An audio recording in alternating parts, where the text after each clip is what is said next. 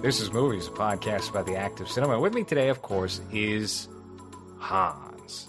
And Hans is the special guest tonight. We were supposed to have two guests on this evening to talk about this new film, The Batman. Neither one could be in attendance. They both got sick and died. So, Hans, how are you doing? Pretty good. I just remember that I forgot to send myself my notes on the movie, so I'm just doing that right now. Taking notes.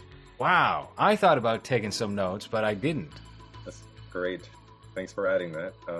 That's good to know. Yeah, I was that annoying person at the theater. We had a weird arrangement. We're still pretending that social distancing works here, or at least they were. So we had like 5 seats in between the people, front and back. So at least I didn't bother anyone with my phone light as I was taking notes, I guess. Can the theater afford to do that? I guess so. I mean, everything is just barely opening now, so everything was like 50%. Wow, you guys are far behind. They just quit the vaccination passport ID, so I can dispose of some images on my phone now safely. It was really nice to show up at the theater and have it ready to go, and they said, "Oh no, we're done. We're not doing that anymore." And I was like, "Oh, that's fantastic." It brought a smile to my face. The movie theater was pretty packed. Not the actual theater itself where Batman was screened, but the theater building had a lot of Hispanic teenagers. That's really who's going to the movies still these days is Hispanic teens. Nobody else is. No one's going else to the theater. So I went at 1 p.m. because I like avoiding that exactly. So I went at 1. It was me and my girl and like 10 other people separated by at least 5 seats. So it was great. No, we as a country closed for maybe 6 months because they realized that we just don't have the capital to give people money. And then, you have a third world country and people can't work because everything is closed. You close everything for tourism, which is the number one way of making money here, like the number one way of income. So it only lasted for 6 months. And we pretended to have restrictions. And you couldn't be on the street after like 10 p.m.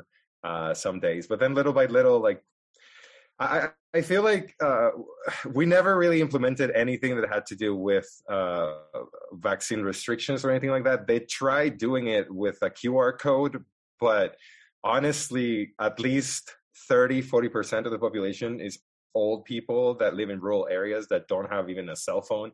So that immediately failed. Like that was immediately like, okay, so we can't actually implement this thing because you're not going to keep like old ladies from small towns from getting food and shit like that. So that was never a thing.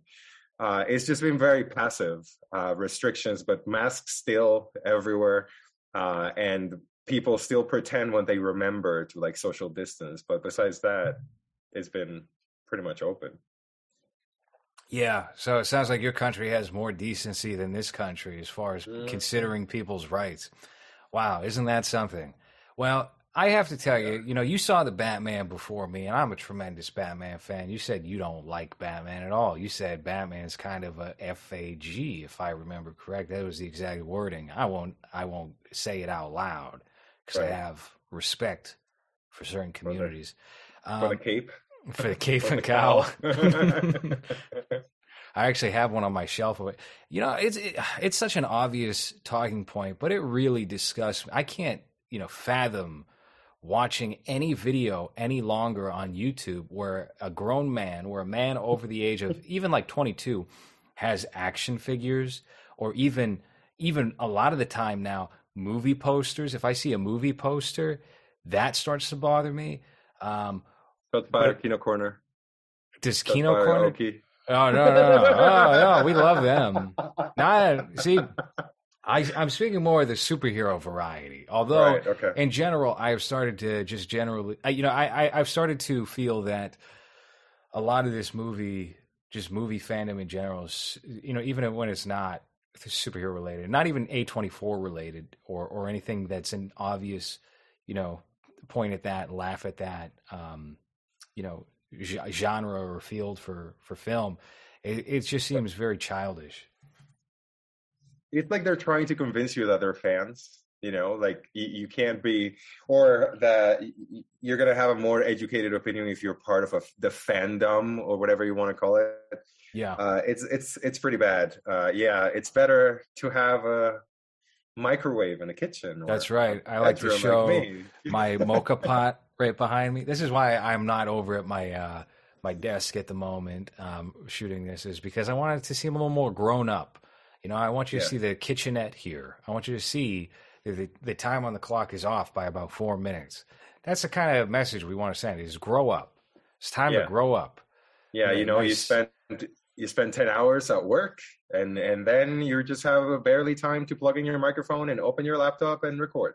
That's right. You don't Because want to move back to your you don't want to yeah, move 10 feet to your desk. No, you want to leave yeah. your computer right where it was in the kitchen.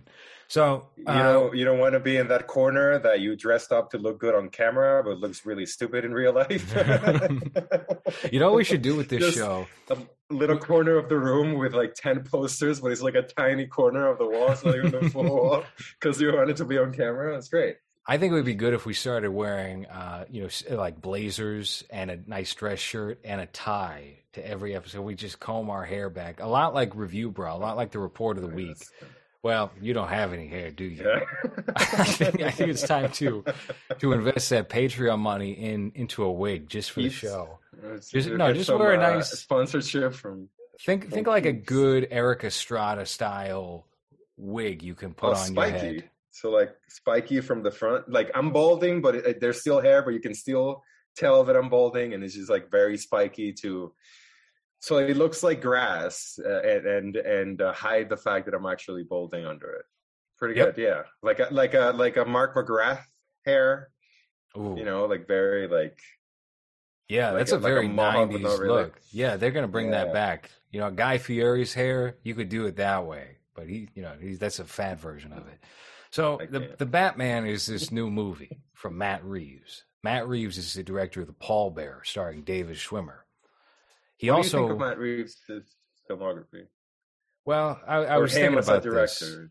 Mhm. I don't think he's done. I really enjoy Cloverfield, Mhm. but that isn't really. So when it comes to a movie like Cloverfield or any of these, big budget features that clearly have a stamp on it, but it's really the producer's stamp, it's hard to consider that the work of the director. And I think Cloverfield is a case where it certainly feels a lot more like J.J. Abrams than it does Matt Reeves. And he's figured out a sort of formula where he can act as the producer and be be like the guy. This is his vision, really. The director's just a director for hire. And Spielberg does that many times. Michael Bay does that. That's nothing new, especially in Hollywood. I just watched The Pickup Artist. That was a James Toback film starring Robert Downey Jr. He wrote and directed the script, but it was really a Warren Beatty directed film. He directed that essentially in secret. He co-opted that, took it over. It's a lot of the Tobe Hooper, Steven Spielberg poltergeist situation that we frequently talk about. So that is my impression of Matt Reeves' early career, anyway. Yeah. Well, what do you have? You have let her in. Is that what it's called? Let me in. Let me in. Let me in. Yeah, which is an unnecessary remake. Of Let the Right One In. But I'll tell you what, it's not bad. It's good. Yeah. It's good. I think it's unnecessary because I like the original one. So if you compare them, fine. But if you don't compare them, it's like a good quality horror or indie horror, I guess. As long as you are not very familiar with original material. Well, even if you are, the one thing that I was impressed by with that film, that I was also impressed by with the Batman, is the sense of atmosphere and the general environment that they have going with Let Me In. It feels like a weird. I don't know if that one was set in the mid '80s, but it certainly had more of a vibe of that. Than what I was expecting anyway from that feature. There were a very low expectations for any remake of Let the Right One In. Oh yeah. Yeah. Well, any remake really, but especially when it comes to remaking a non-English speaking movie into an American movie, I guess.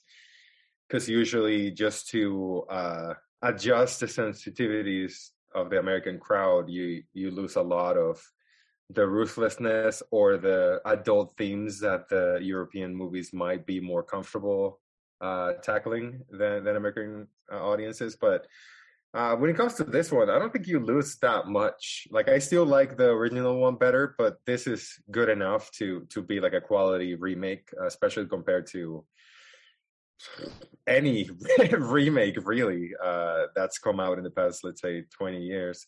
The one thing that I don't enjoy, or at least didn't enjoy when I watched them in the theater, was that Planet of the Apes trilogy. Really, you didn't like those? I didn't really feel like they had any sense of style or atmosphere, like you're saying about him. I feel like they were just straight up action, very dumb action movies. I'm not sure what I was expecting really, because I remember I decided to watch the original Planet of the Apes movies before seeing the first one of this trilogy, and they're not good. Like they're not good movies. Maybe the well, first hold on a one's pretty second. good. The first one of the three, he did not direct. That was another guy. I think his name was Rupert something. Maybe I could be wrong about that, but it definitely was not Matt Reeves. Yeah. And I remember that one had kind of a silly, but it was it was still serious, but it had a sillier vibe to it. Right, James Franco's the star. John Lithgow played his father. And it had a vibe that was closer to the original Planet of the Apes films, even if it was updated for today. And then Matt Reeves took it over with the second one, and it felt a whole lot like he's trying to do a Christopher Nolan thing with the Planet of the Apes. And it was something different for the time. He took it in a complete, change of path from what I think many of us anticipated who saw that first of the three in theaters. Yeah.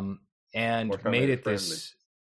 Well, that one was actually probably more family friendly than the second and the third.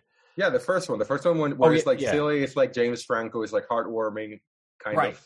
Right, the relationship with the monkey, and then it just becomes. And then it becomes like a war film in the forest between monkeys.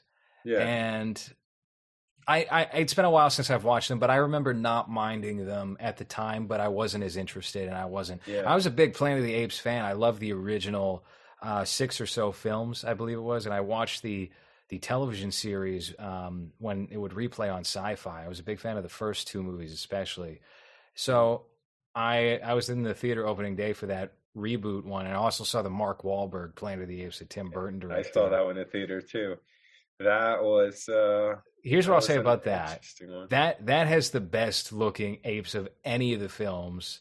Still, you can throw that on right now, and you can see Tim Roth running around as a chimpanzee general Nazi, essentially, and it looks great.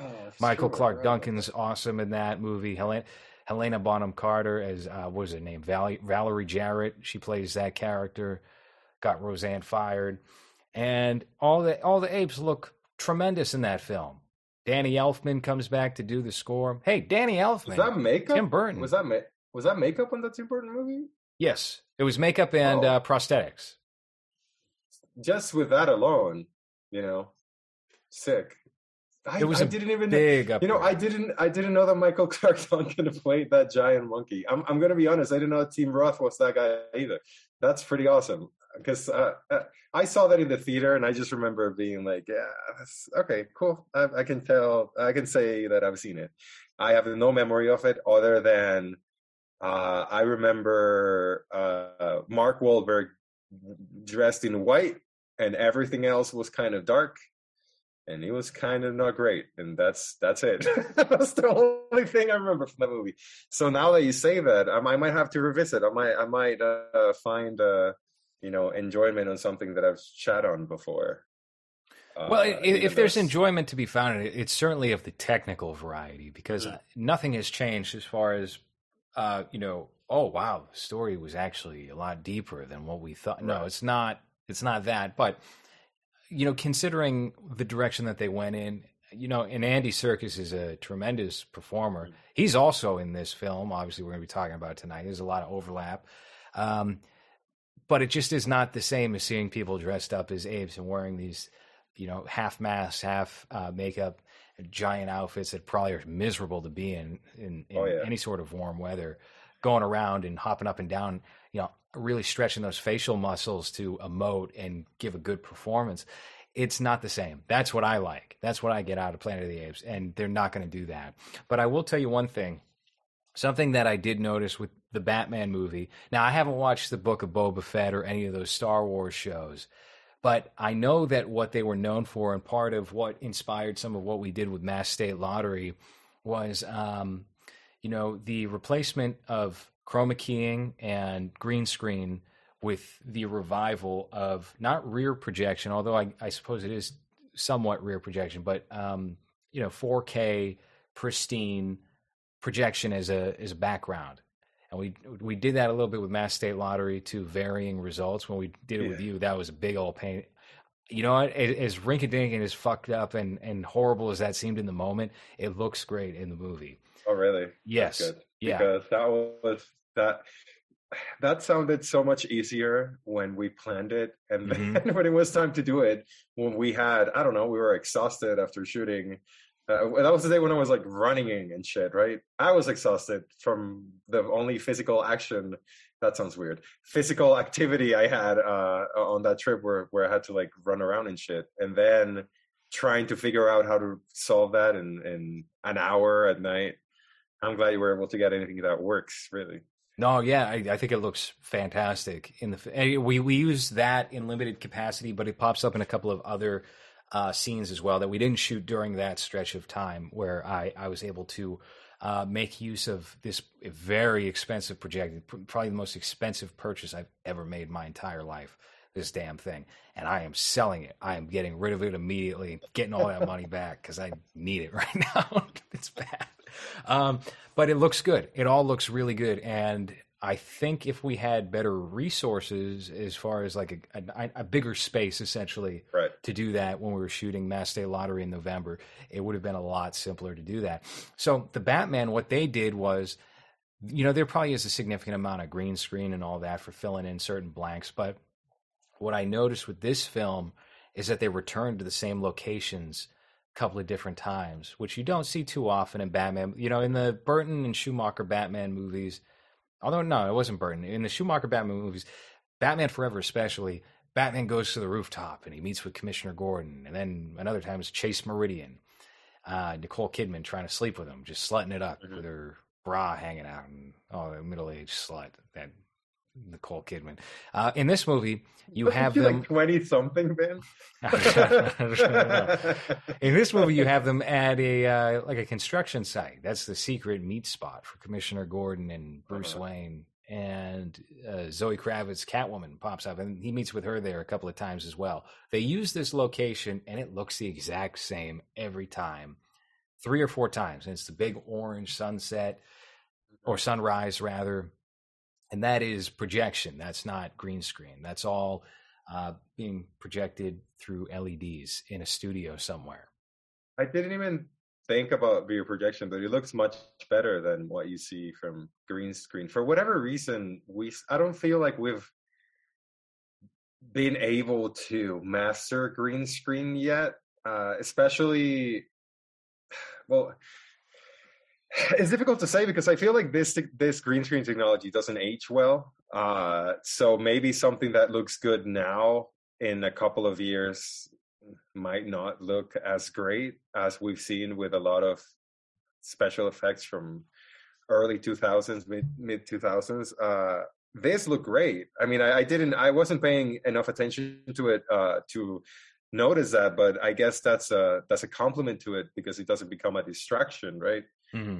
Or at least it wasn't for me. I wasn't really looking for that. Well, the big upside to that, I mean, the actual problem with green screen and chroma key is not that necessarily itself, but with layering and making layering look authentic. So what I've actually noticed, though, when I've gone back to some dramas, some thrillers, etc., from the early 2000s, is that the green screen in those movies, again, I watched Get Rich or Die Trying. I watched this horrible Sandra Bullock movie, Murder by Numbers, which has a young Ryan Gosling as a sociopath in it, Michael Pitt. What I noticed in those films is that there's green screen. The green screen doesn't look good, but it blends and it looks a lot better than what we've been given now, because I think so many of these visual artists have worked on Marvel films, have worked on big budget sci-fi movies that, you know, you're making everything from scratch. You're not blending it into a real environment. That when they do that now, like in something such as The Conjuring 3, The Devil Made Me Do It, it looks completely artificial. Yeah. So, and it doesn't need to. It should be very simple to, I mean, I think a lot of that has to do with coming up with backgrounds and objects digitally as opposed to just going out and photographing whatever that might be. Well, that scene that you mentioned in that episode that we talked about where they're on a cliff, but you can tell that it's not a cliff. Mm-hmm. She's just laying there. No, he's laying. I don't remember which one of them it was, but it just looked very artificial. Like it just looked like they're not there. Like they're not in the woods. It never looked like they were in the woods at all. So it's a lot of that. It's a lot of we have access to. They again, and with that movie, they could have just went out to anywhere in California with a set of woods and went and done that, and they chose not to. They chose to do it all in house, and it doesn't look good. Just with the Batman, Jerry, Northern California, you get all this forest and I mean, you don't even really need to do that. You can go out to like Joshua Tree or somewhere. That's all an hour and a half from LA. It would have been a very minor inconvenience for the cast and crew. So there's no reason for them to do that, but they continue to do that, and it makes movies look cheaper. With the Batman, one of the things that I love about this movie, and there's a lot that I do quite like about the film, is the sense of environment feels real.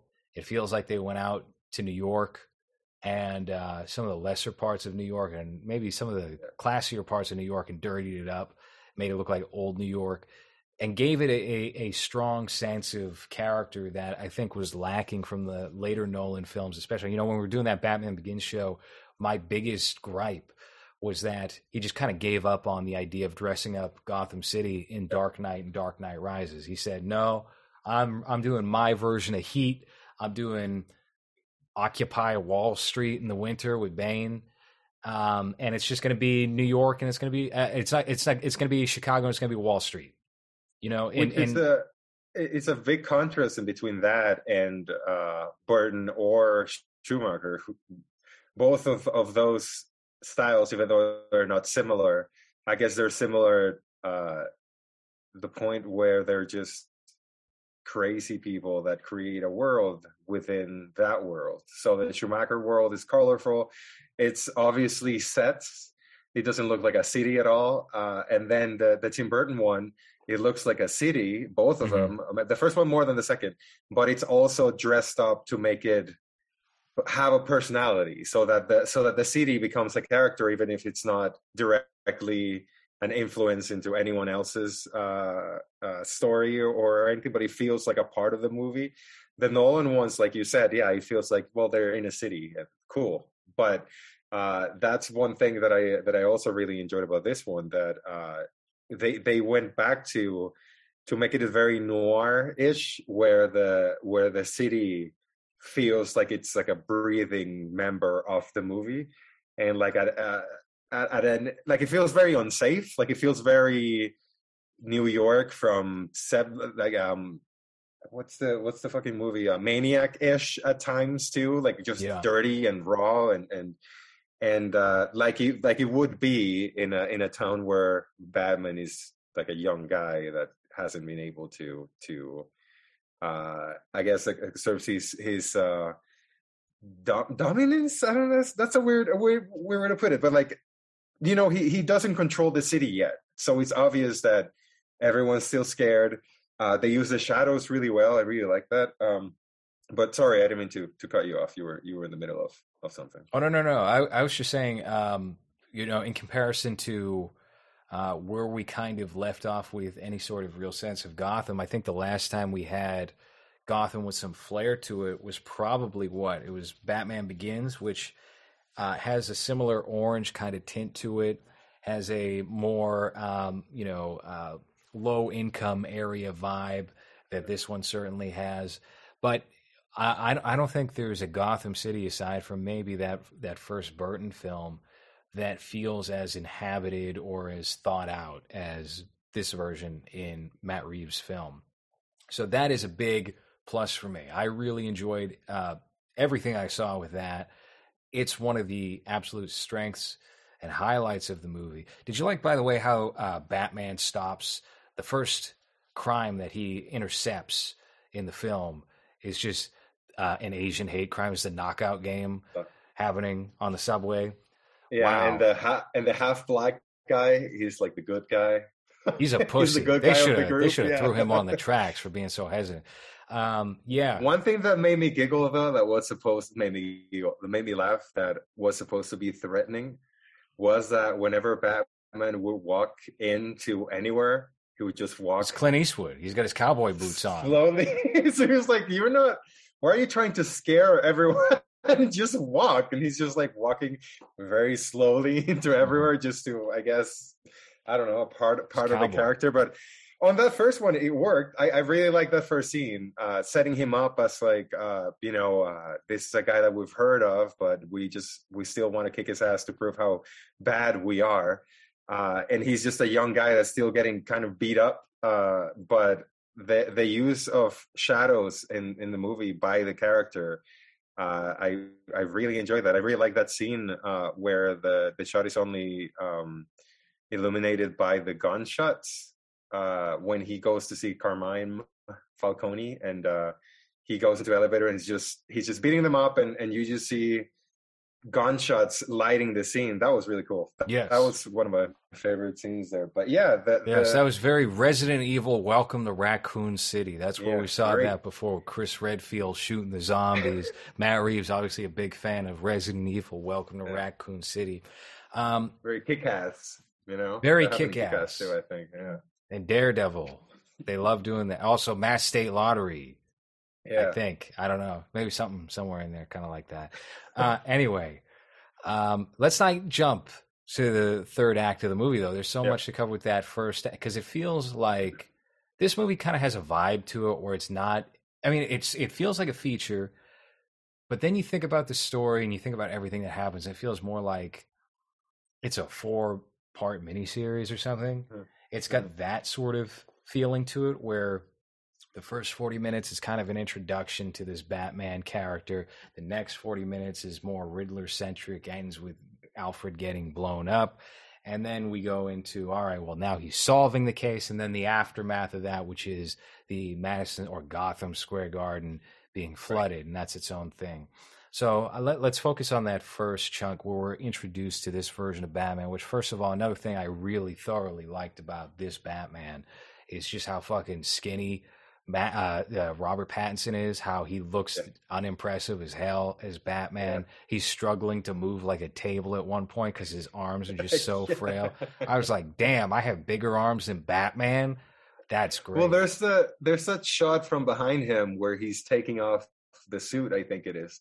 And he's just a skinny back with like no muscles at all. He looked, for some of it, he kind of looked like Joaquin Phoenix and Joker when they showed him, stretching out on the bench. Which, by the way, missed opportunity. I mean, granted, I kind of like Joker existing on its own, but this feels like Joker 20 years later, essentially. Like, this seems like a natural evolution for that kind of Gotham. I think the problem with introducing that Joker character here is that how long do we really spend with Joker with him as the Joker? You know what I mean? Like I feel like he doesn't become the Joker until the third act.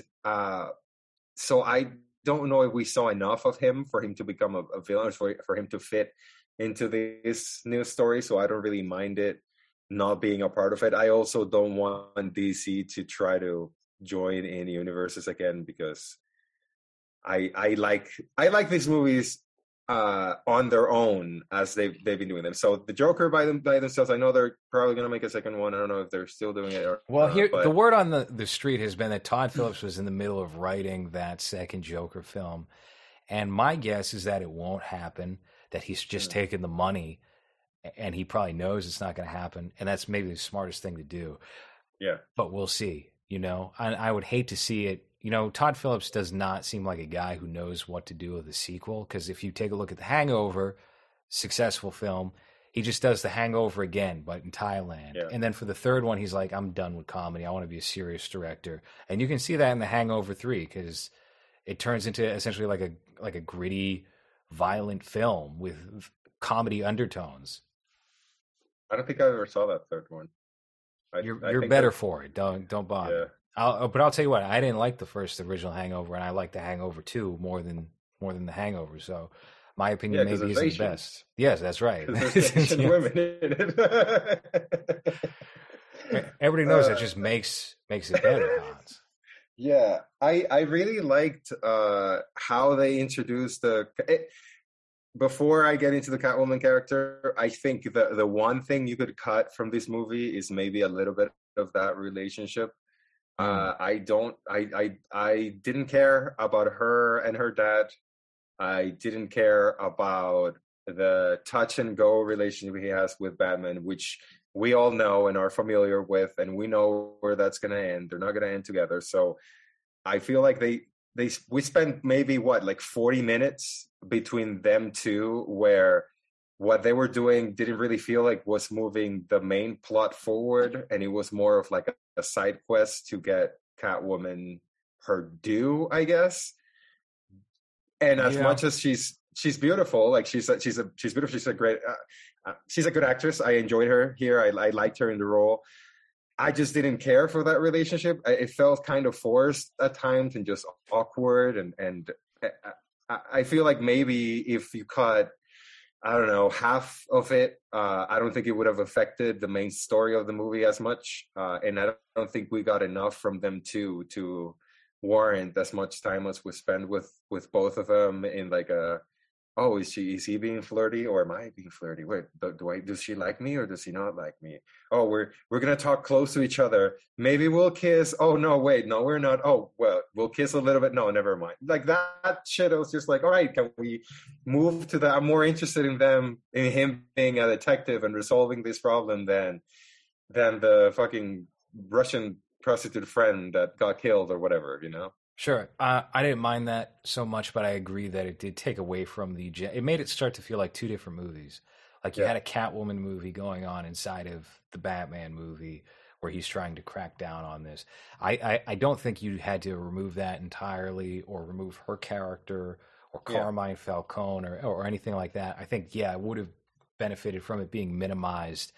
And maybe I think there's going to be 3 different shows that come out of this movie, and one is going to be an Arkham series, another is going to be a Penguin show, which I'll watch that. I like Colin Farrell in this movie. I thought he was hilarious. I laughed multiple times how much of a piece of shit the character was.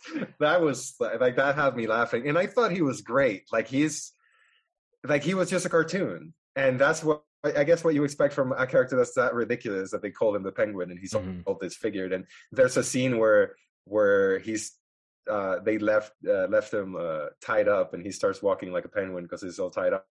It was funny. He was like a cartoon that I guess you were supposed to feel threatened or feel like he would be a threat, but not really. I don't know. I thought that it was unnecessary to cast a handsome actor and then ugly him up like this when you could just get an ugly actor. But I think he knocked it out of the park. It was one of the parts that I enjoyed the most, and like the small role that he played here.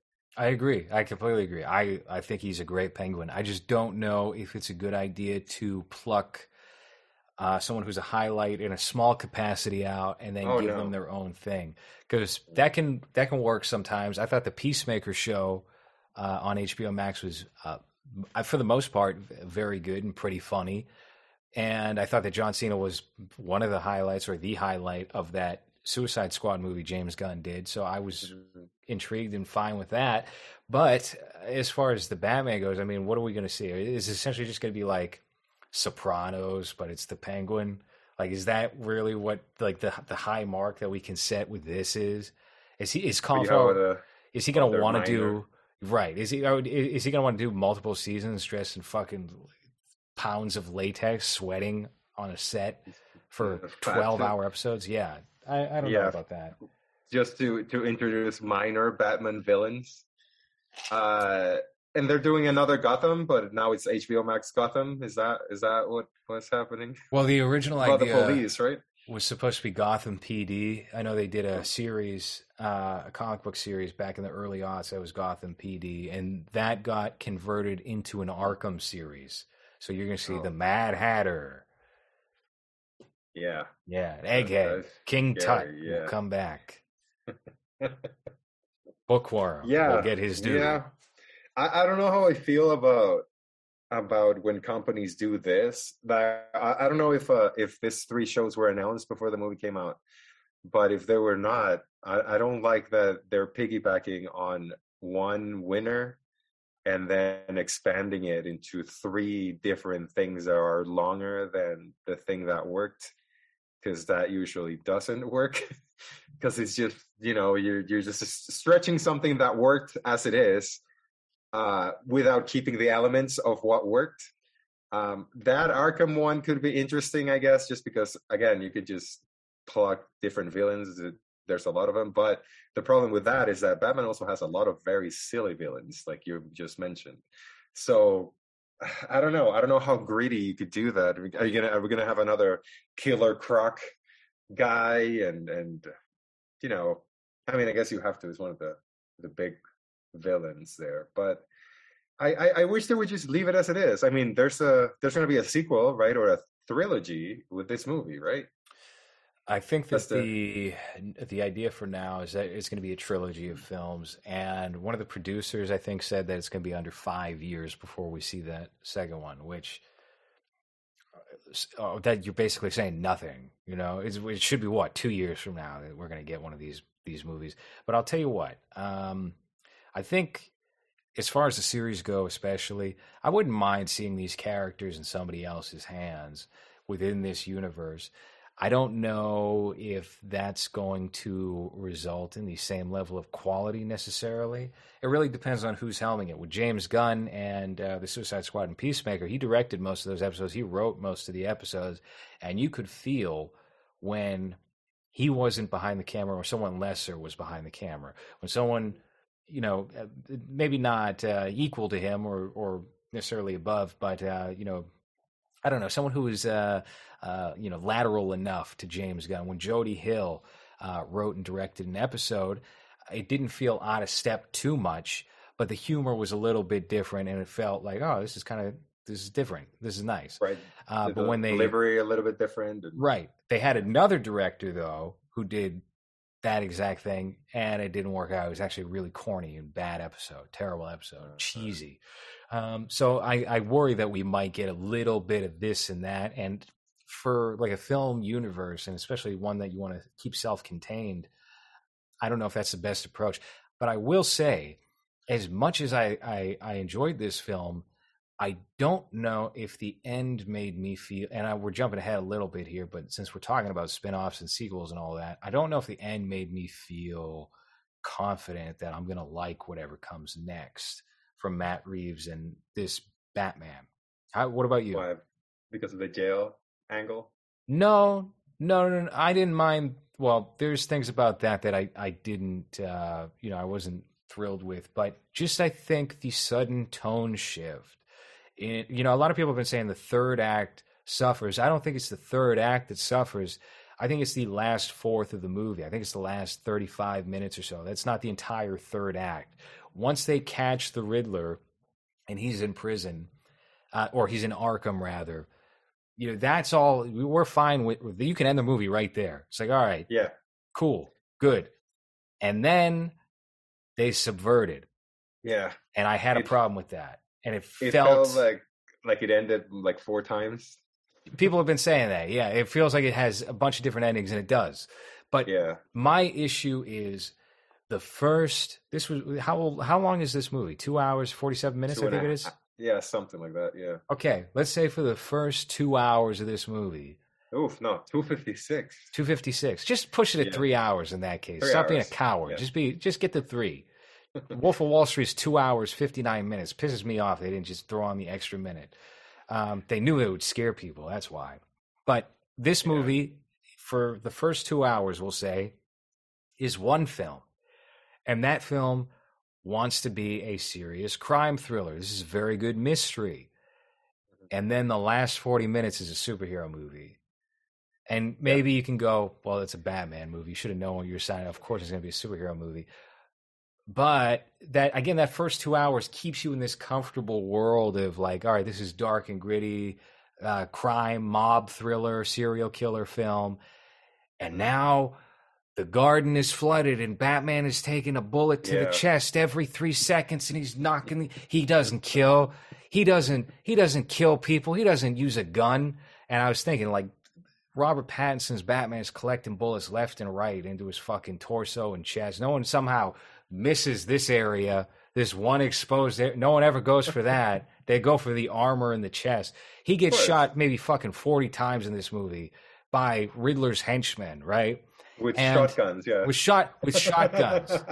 He takes the shotgun and after getting shot, he fucking hits somebody in the head. And I was just thinking, if this was Ben Affleck's Batman got stabbed, pulled the fucking knife out and said, no, fuck you, now you die, and fucking killed the dude. He stuck him against the wall with the knife. And that was it. That's what should have happened. Not, I'm Robert Pattinson. I'm just but don't you get that if he kills one person, he becomes the same as them? It was God. Come on. Yeah, you know what? That's a perfect cut for the movie. When, spoilers? Can we? Yeah, fuck it, spoilers. What are you talking spoilers about? From we spoiled so much already. Yeah, you're right. So when Falcone is taken out with the whole, bring him to the light thing or whatever, he's taken out and he gets murdered, and then the Riddler gets caught.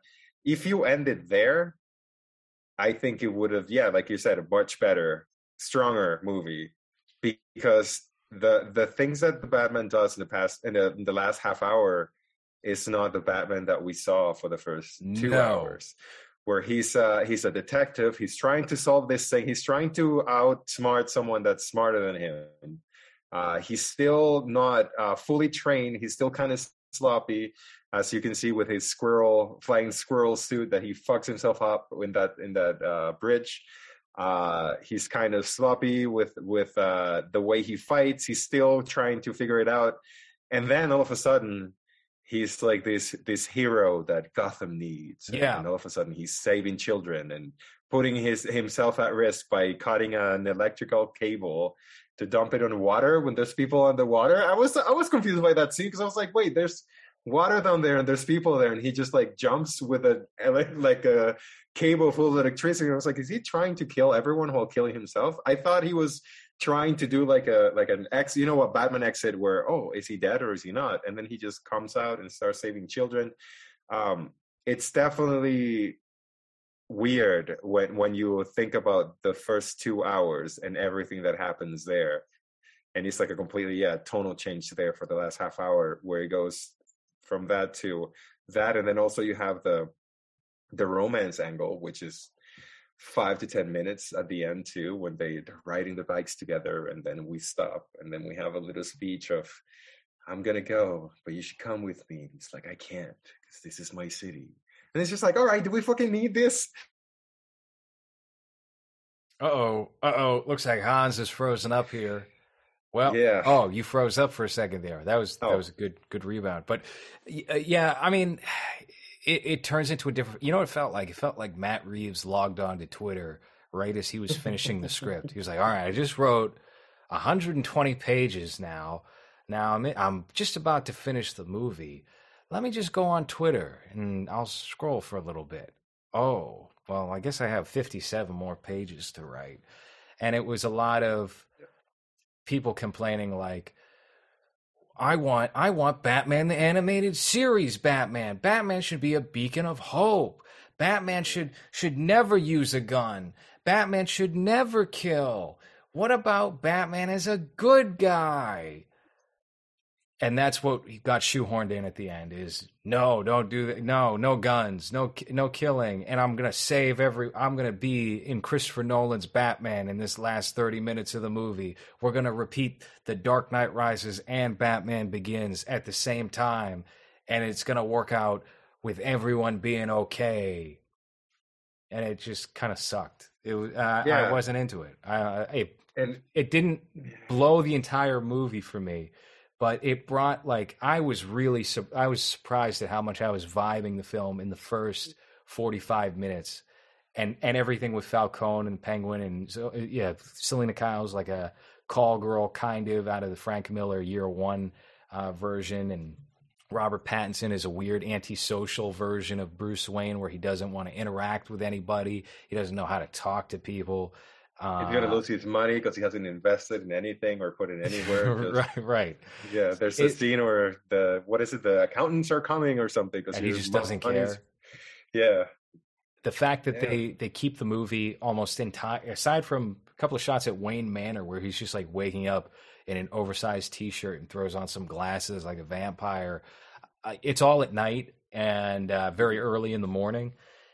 It all looks great. It's always raining. It's very Taxi Driver, New York. But that ending felt like we have to turn Batman into Superman. And the weird part is that I guess the part where he's the most emotional or the most I don't even want to say heroic because he's not. It's in that scene in the hospital where he's talking to Alfred and he's like, God, he's such a piece of shit to Alfred, isn't he? He's just like, yeah, you got blown up. You fucking lied to me. Just say you lied to me. Asshole. But nothing that we set up sets him up as this Superman like hero, and then that's what he ends up becoming at the end. And I don't know if the excuse of this new mayor needs help, and who better to help her than Batman, isn't enough excuse to turn him into what he ends up becoming at the end, especially when you've set up a completely different character for the first 3/4 of the movie. So it's kind of like, like you said, like extra, like not part of the story. Just, hey, how about we add a little bit of a hopeful Batman that saves people and saves children. And remember that kid from the beginning, the one whose dad got killed? That's the kid he's gonna go save, because he's just gonna show up everywhere where there's a problem. Yeah. So at the funeral, there's the kid. Madison Square Garden, he's there, of course. The first one I'm gonna go save. Fuck that family that's there. Fuck that old lady. The kid. Mm-hmm. Yeah, it's just, I don't know.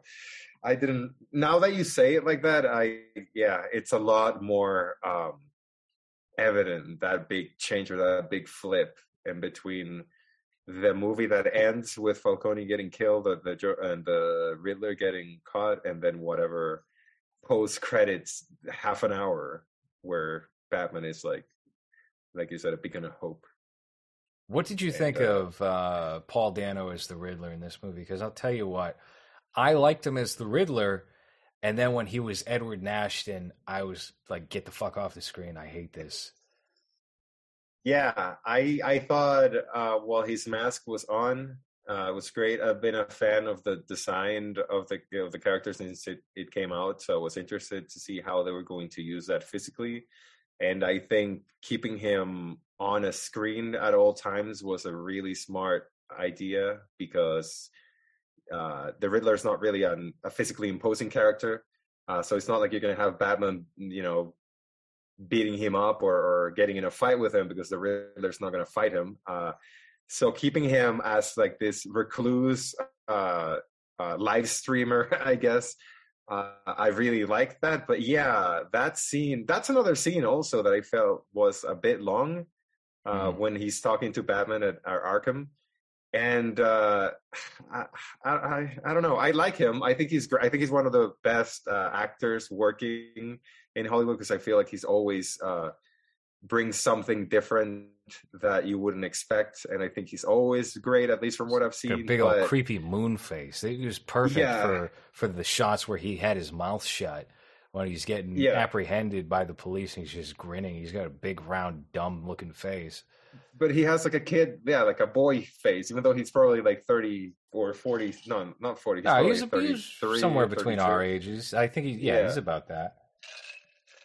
But all that, he's 37. But all that personality that character had is lost when you look when you look like that, when you look like such a nice boy. You know, he doesn't look threatening at all. And I guess that could work. Like that could work as the psycho is you know, non-threatening looking, but they try to make him too much.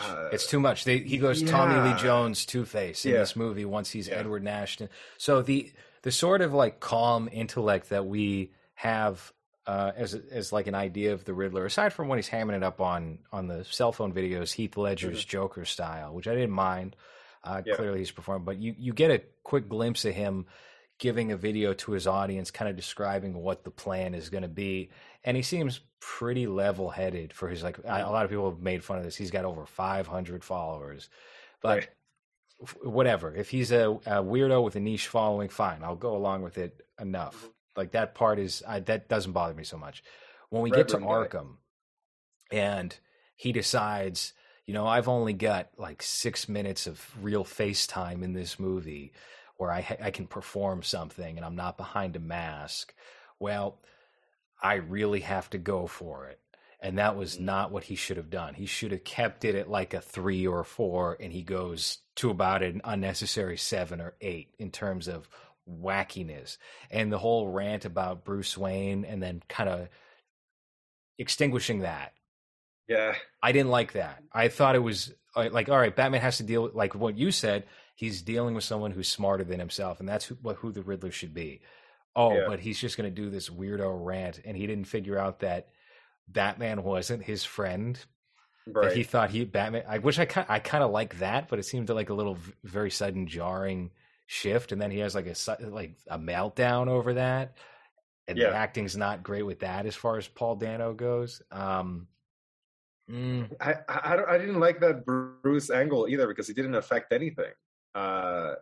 If he had become a part of the story where maybe another character other than them two realized it because of him, and then Batman has to deal with that maybe it would have been more interesting. But him just saying Bruce Wayne over and over again, when I don't know if the video was being recorded or not, if the camera was recording, the security camera was recording video or not, we don't see any of that. It's just that interaction there between them two.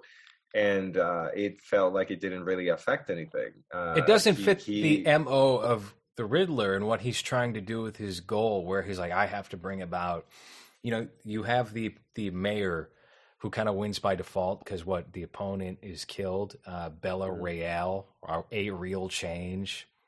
Right. And that's her whole slogan. It's very Obama-esque. Yeah. And his whole thing is, it ain't gonna matter. You know, you elect the same people, but there's actually, you know, shadow figures, you know, the shadow government that's always top of the heap, that's making all the decisions. In this movie, that's Carmine Falcone, who's kind of a Whitey Bulger figure where he's an informant for the Gotham PD and all that to ensure that he stays on top of things.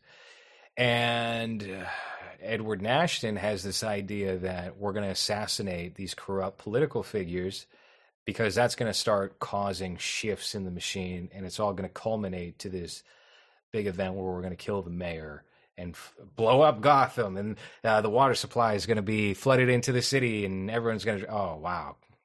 So 1966 Batman. Batman running with the bomb. Yeah, that's what we needed. Rob Pattinson as one of his C4. He's running out wearing shorts and a surfboard, running out with Peter Sarsgaard's head at the funeral. Just there you go. It doesn't fit. Oh shit, that was one of the Sarsgaard's brothers. That's true. It's like this guy looks very familiar, but he plays a very good pathetic man. You know? Well, he's not one of the brothers. His name is just Skarsgård. He got lucky. Oh, he's not. Yeah, so he can get that clout, but he is not related at all. Yeah, he looked pretty well aged, wouldn't you say? Yeah. I'll put it that way. He was great as that character. I believed it. You know? Yeah. That was very good. Yeah, it's like this horny, but not really, but kind of, but ashamed of being horny character. Just very apprehensive, horny guy. Yeah. So he's good, but to what I was saying, yeah. So you kill Bruce Wayne, who's not involved in anything. They make a point to say that he's not a philanthropist, and he doesn't really seem to care about Gotham. It's not doing anything. Now there's a children's novel for the Batman that establishes, they knew each other as children because of the orphanage or whatever. But there's not really a point in that. It's just to make it feel a little more connected, I guess, and to make the stakes higher for Bruce Wayne as opposed to just solving a case. But I didn't need it. Didn't need that. I think it should have just been kept simple. And here's the thing that I think makes Joker a far superior film is that it never got too big for its britches. Joker understood, like, this is what we're doing. This is game plan. We're going to do small crime thriller. And Matt Reeves said, all right, we're going to do a small crime thriller. And then it's going to be a Batman movie. And it was mostly small crime thriller and then a little bit of Batman movie at the end. And it didn't stick the landing for me. I think it should have been as simple as, here's what it should have been. Riddler knows that Bruce Wayne is Bruce. Riddler kills the mayor. Batman fucks up or whatever, and Batman just has to live with it. You got to depress Batman because that's what this Batman is best at being, is sad Batman. Yeah. And you have that threat of the Riddler being in Arkham knowing his secret. And you leave it at that. You don't show him freaking out. And he can't kill him because it's against his code. Then you have added stakes to that, and you really have to think about that. And then that scene where the Riddler and the proto-Joker, which is what Matt Reeves is calling it, will be different because then, you have the Riddler that knows something that something about Batman that no one else knows, and then you can play a little bit with that with those two characters if that's what you're going to do on the following movies. But it felt like a non-element that they decided to throw in there. Do you think that they were just trying to have the Joker in jail moment from The Dark Knight? With this character, because he's not really, like you said, he's on screen with a mask on the whole time, but he didn't really have that monologue, iconic Joker-like moment like the Joker has in that movie where he's in jail, and you have that interaction between him and Batman that's very memorable or whatever. And then in this movie, the only interaction they have, I think, up to that point is when they're in church and the Sarsgaard guy, church, and Sarsgaard guy has the bomb on his neck. That's the only time where they interact outside of this live, I feel like, right? Are you talking about the Riddler or the Joker? Yeah, no, the Riddler. The Riddler and Batman. Yeah, because everything else was just videos that he was seeing. So I feel like the only time they interacted before the scene in jail was that scene in church. So I'm wondering if Matt Reeves was like, was Paul Dano, he's a really talented actor. We have to give him his scene. And you're right. This is the least amount of Batman and the primary villain ever sharing screen time, and there's no hand-to-hand combat between them at any point. He just kind of roughs up a bunch of goons at the Iceberg Lounge or Five Below, I think they renamed it, but it's Penguins Club. It might have been that a bit, but I feel like they wanted a Kevin Spacey at the end of Seven moment where it's like, here's my big plan. And then they chose to make him a crazy guy as opposed to like a very astute intellectual, which is what we've had he's clearly unhinged, but I don't know. It didn't do it for me. Now, as far as the Joker goes, because maybe you just accidentally said the Joker's name when you're talking about the Arkham scene. What did you? Because I originally watched the leaked Spanish cam that showed Barry Keoghan as the Joker, and we talked about on the show how they put out false information. He was Stanley Merkel, who's some obscure cop. That probably would have been better, to be honest with you. Yeah. I'm not convinced he can pull it. I think he's a very good actor. I'm just not convinced that he's the guy for that role. And from what little we saw, it seemed like they had like a prosthetic here that was doing this to his face. That could be fine. I don't like his nose for Joker. I think the Joker should have a more prominent nose. Long. Yes. Yeah, not a fat button. A little button, squeaky nose. A little cute nose, Joker. Yeah, the Joker is usually very angular, right? The sign of the Joker is very, very sharp, cheekbones and chin and nose. I can't I can't shit on him because So, I difficult to say right remember. now. Yeah, I remember when Heath Ledger was announced, and everyone was like, "This guy, like this guy sucks. Like this guy is romantic comedy guy. Like he's never gonna be able to be the Joker." And then he was so good that he died for it, right? Mm. Then you have Joaquin Phoenix. I hope that who- happens again before they shoot this next one. Joaquin Phoenix is a great actor, so I mean, I guess you expect him to give a good performance, but then he went all in, which is why that movie, well, one of the biggest reasons why that movie works so well is because he gives such a great performance. He could have it in him. I don't know. I saw him in Eternals, the last thing I ever saw him Oh, in, God, why? and that was a big piece of shit. So I'm not very familiar with his filmography. I can't say I'm a fan. I can't say I know or even can name 5 movies that he's in off the top of my head. But I don't know. You put a lot of doubt in my head after making me realize that there's 2 different movies in this movie. So now that you say that, it's like, yeah, if it was handled like the first 3/4 of the movie, I'm all in. I'm all for it. But with the way they decided to end the movie, I don't know if that's the direction moving forward. Maybe it's just like, yeah, we had the detective Batman now, so now that's over with.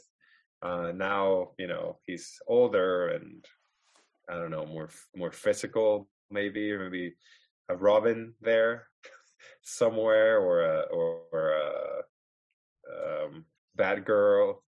Well, we're No, getting they're doing a Batgirl. Batgirl movie, right? Right. So we were supposed to get it this year along with the Flash, but everything just got pushed to next year, which is not a good sign. I everything on the DC slate got pushed back about 6 months. Oh, So the Flash movie was supposed to be out in like August of 2017, and it was going to be this year. They were finally going to do it this year.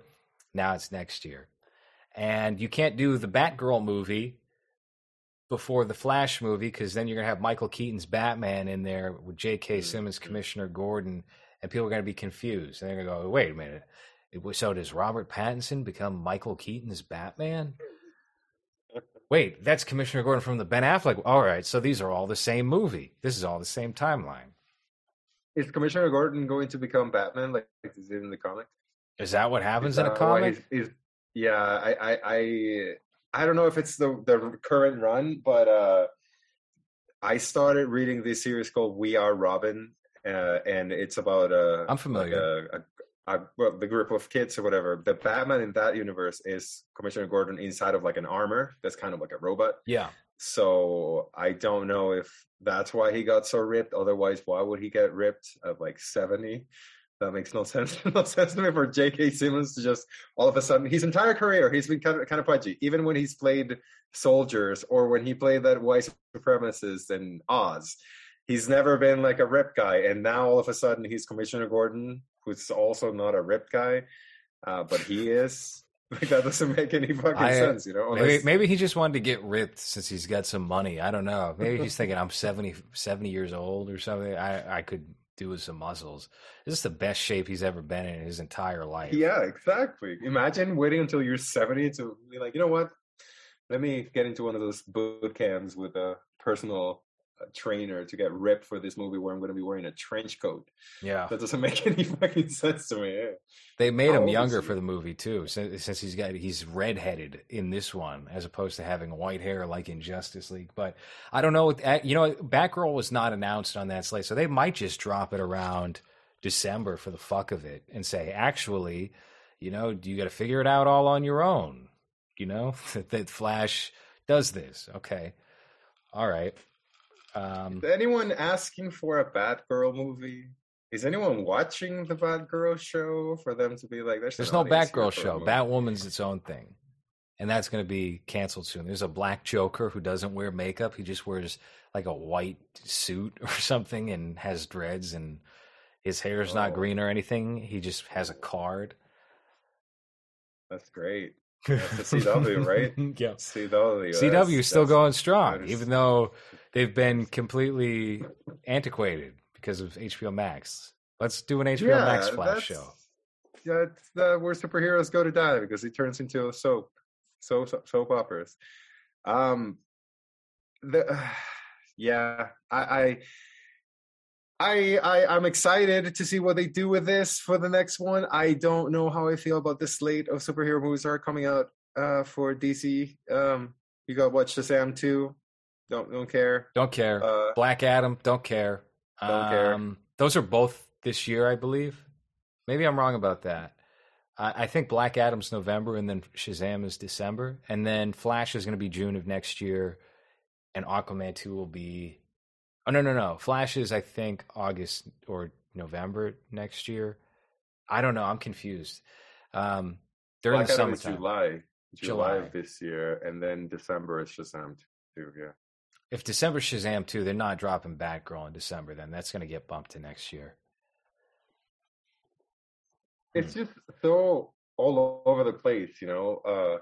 I don't know what they're trying to do. I would like for them to leave them as their own thing without having to share any characters, but I guess they haven't given up on that because of that Flashpoint thing. So now it's just going to be confusing because you're going to have different universes at the same time. They should have just kept Zack Snyder.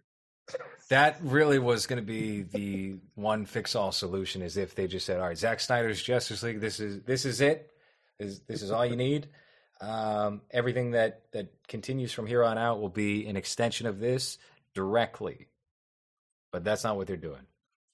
I think they're eventually gonna just say, fuck it, who cares about this timeline? Let's just do Matt Reeves' Batman is on his own. Let's just do a Wonder Woman on her own. We'll do Aquaman on his own. As soon as Jason Momoa and Gal Gadot get bored of playing the characters, that's exactly what they'll do. Which, because I know you're a huge Batman fan, which villains do you think would fit in this world that Matt Reeves has created that would work in a movie like this? So I don't know if I would like to see a Man-Bat or, what's the sludge guy? What's his name? Clayface? Yeah, I don't know if I would like to see those. The ones that you mentioned earlier as a joke, I think would be cool as like hey, there's that character in Arkham, but I wouldn't want them to. I think someone like Hush. No, not Hush. Yeah, Hush. That's the name of the character, right? Well, they do a reference to Hush because of the reporter in the movie who's killed.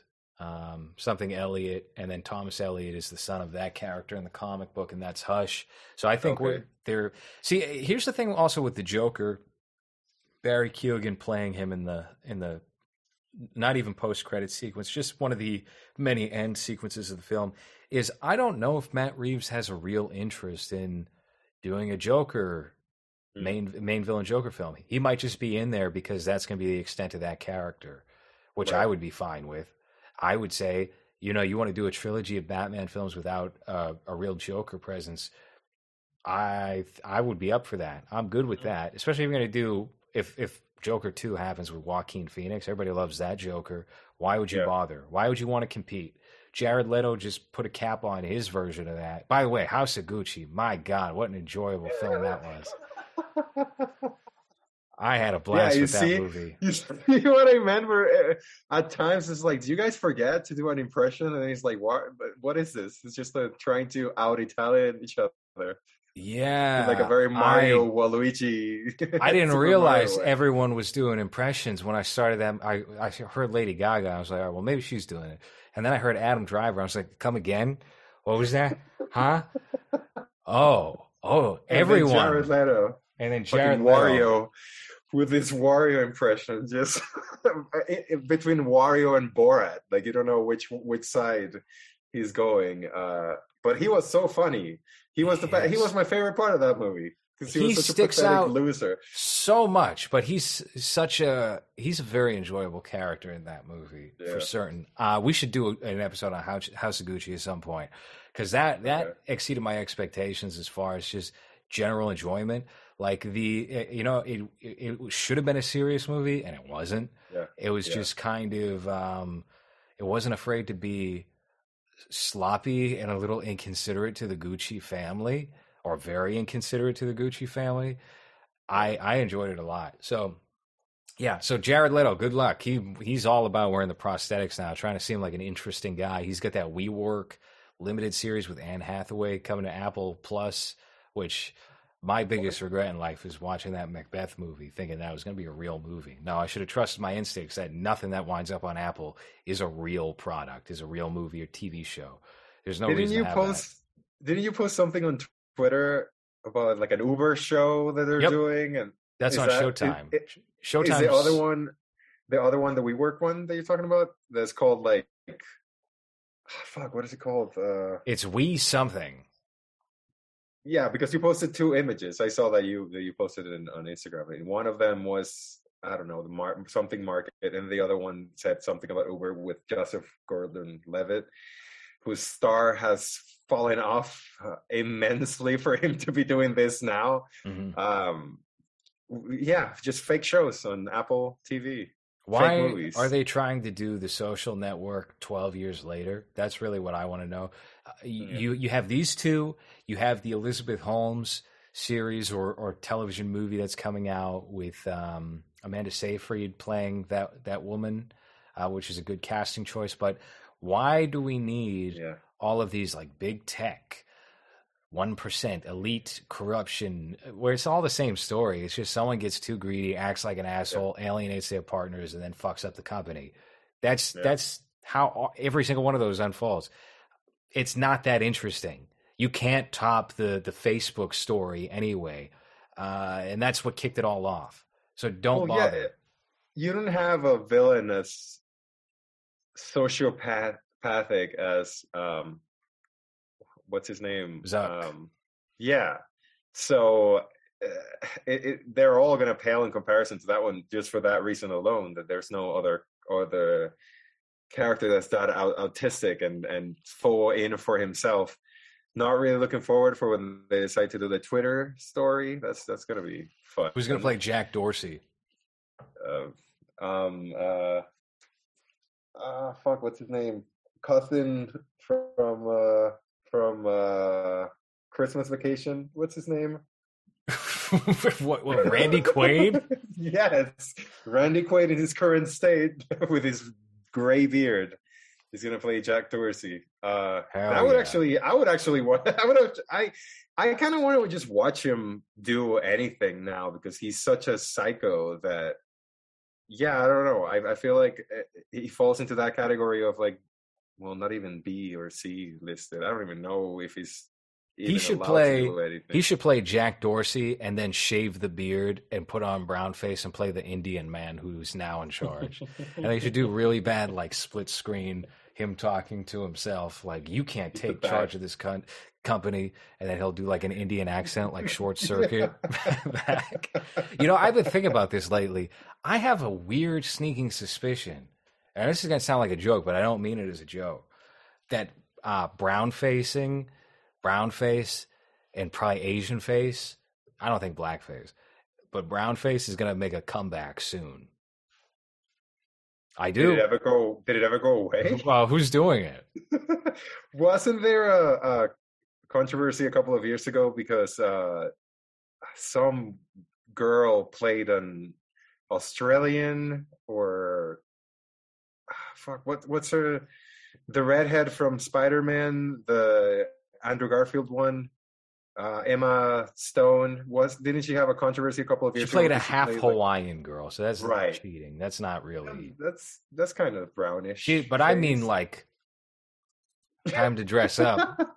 People posted Willem Dafoe recently and have had a blast with that. Yes. Othello brown face. All right. Well, I mean, that Willem Dafoe where he's Mexican. That ain't that long ago. That's not that long ago. Johnny Depp, which I just realized this character is a white man in the movie. This is a 2022 film. It's on Yiffy right now if anyone wants to take a look at it. The director originally disavowed the movie.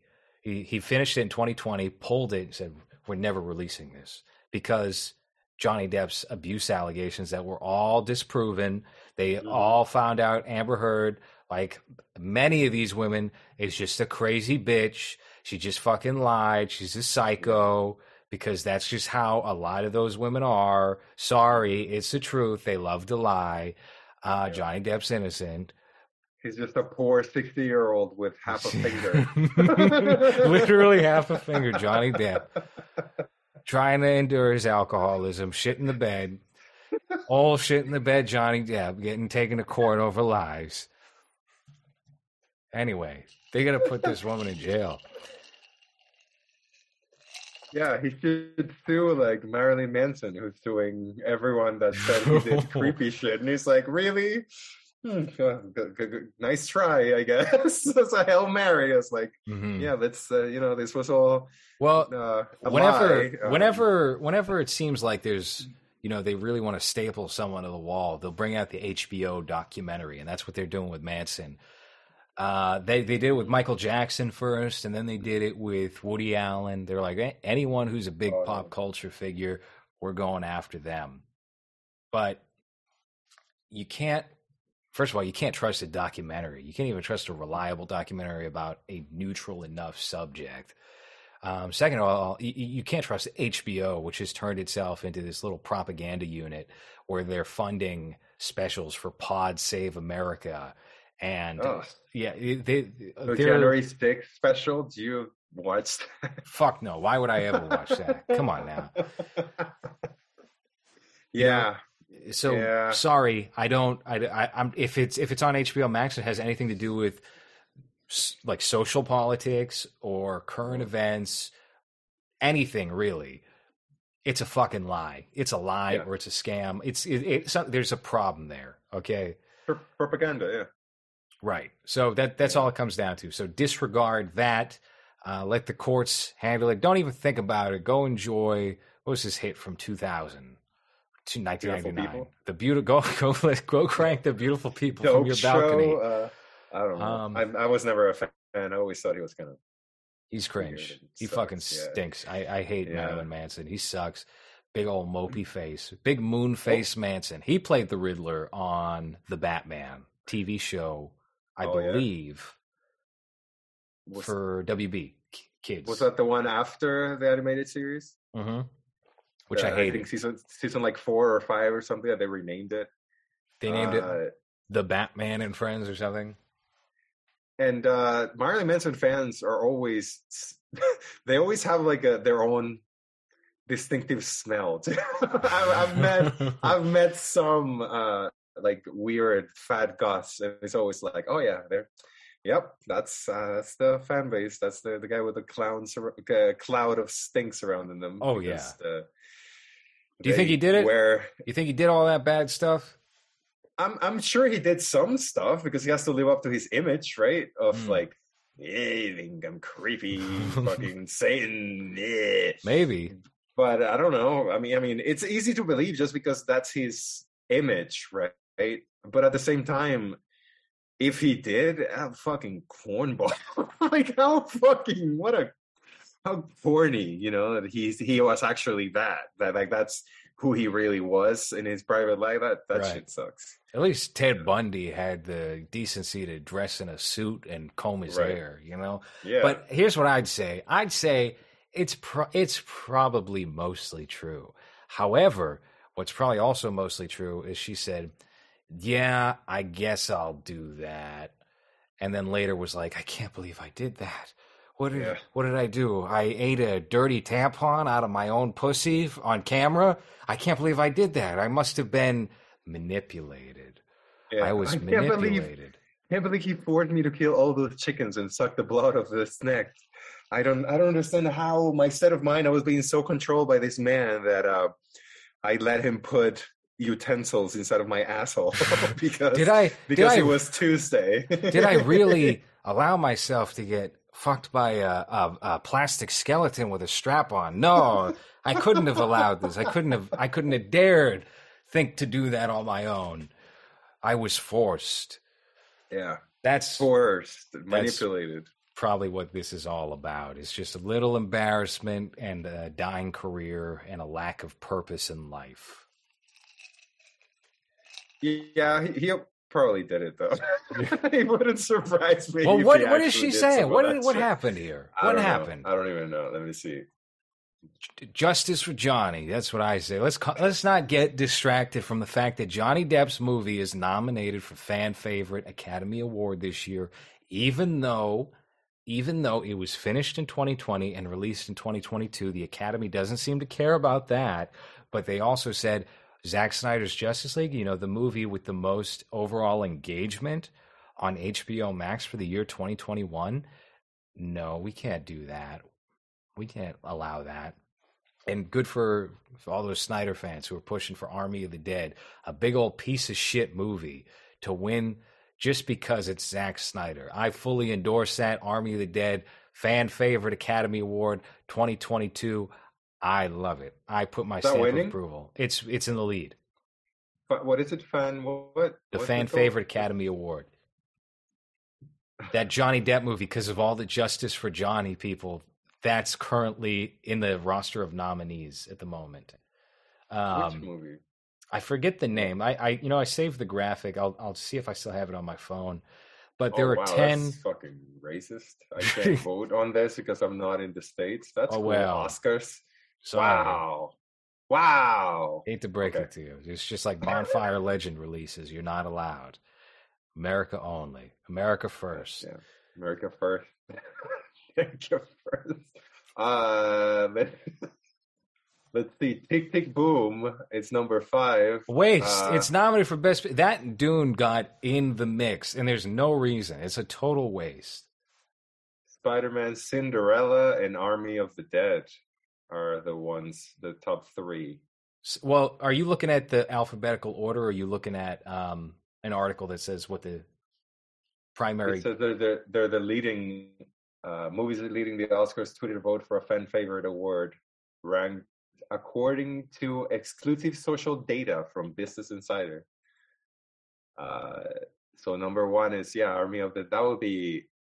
Who would... That's not SAG, though. He's not going to go and accept it, though, right? Hell yeah, he's going to go and accept it. He said, thank you, guys. See, he doesn't discourage these people. A lot of people would be like, hey, listen, I appreciate it, but, they're modest. That goes, that's great, guys. Thank you.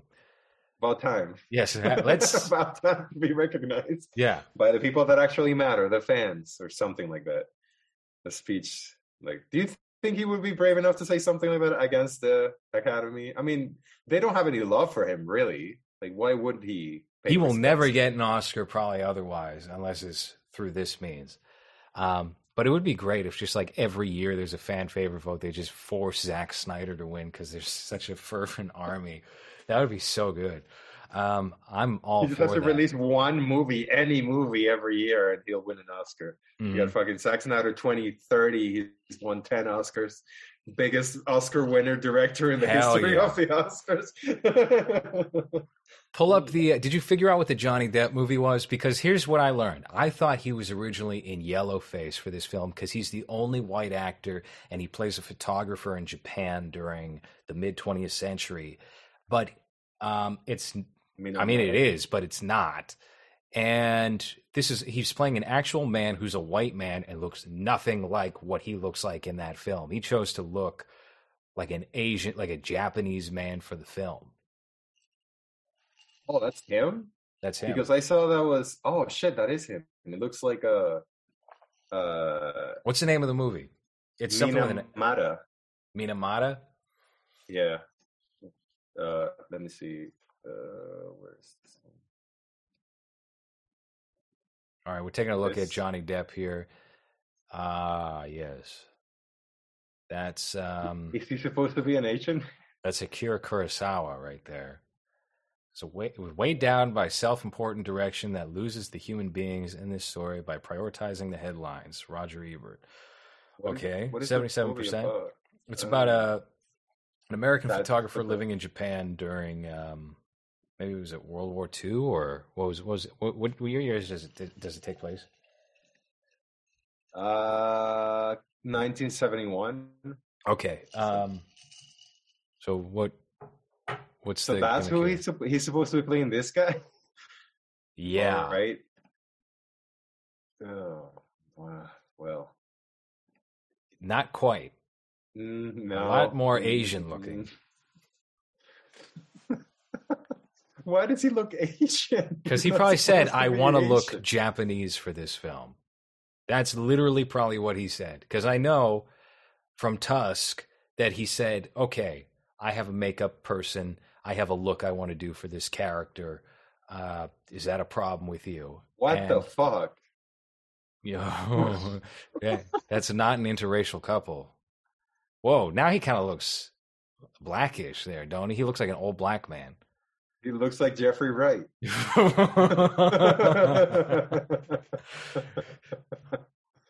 Wow, I mean, good for him. Go for it, I guess. He looks Arab here. How does he have like five Wow. different ethnicities in this movie? Amazing. Truly one No of the wonder he greatest got- actors of our time. Yeah, yeah. Jeffrey So I Wright. haven't seen that. Probably not going to see that. I'm going to watch it maybe tonight, I think. I have a copy of it downloaded. So we'll see. Jeffrey Wright. Jeffrey Wright, I was complaining about him a little bit on Twitter in jest, but it's true. He's completely, I won't say he's wasted as Gordon because he has good screen time. And I like the dynamic that him and Batman have in place of a Robin character where it seems like they're buddy cops, essentially. Mhm. I quite like that, but this is the dumbest incarnation of Commissioner Gordon since the Pat Hingle one in like Batman and Robin, where he's under Poison Ivy's spell. And he's like, Batman, I don't know what's going on here today. She's just a beautiful woman. I guess she's robbing the bank. Oh, I don't even want to stop her from robbing the bank. She's just so gorgeous, you know? That's the kind of level of intelligence we're dealing with this Jeffrey Wright Gordon, where he's just like a riddle. Batman. What's that? What does it mean? I can't a figure rat out. with wings. Me and my team of 10 Mexican cops. can't Every figure cop was out. Puerto Rican. Yeah. You can't figure out what's happening. We need Batman to pace around this room to just tell me what the riddle is. Did you like how yeah. the first commissioner was this big soy boy beard, quartering figure with his disgusting skin and a high-pitched voice? Yeah. Yeah, well, a lot of these cops and like higher ups in the police force had weird high-pitched voices and show up for one or two scenes and walk off. That's what that was. I was a little bit worried when that guy showed up because he was so cartoonish that felt completely out of place with what they had set up at the time. I think it was only like 15, 20 minutes in. But then when they brought him out, I was like, oh, guy, all right. So forgot. Superheroes, silly. Okay, cartoonish characters. This guy, and then he gets killed, right? Well, the fat one gets killed. Yeah. The other one does not. He's just kind of pushed to the side. He's not relevant to the story, really. The little one, the short one. Mm-hmm. They should have had Chief O'Hara, the Irish cop with a big shiny red alcoholic nose from the 1960s Batman with his thick Irish accent. That would have been good. What's the fat detective from the Bullock? Yeah.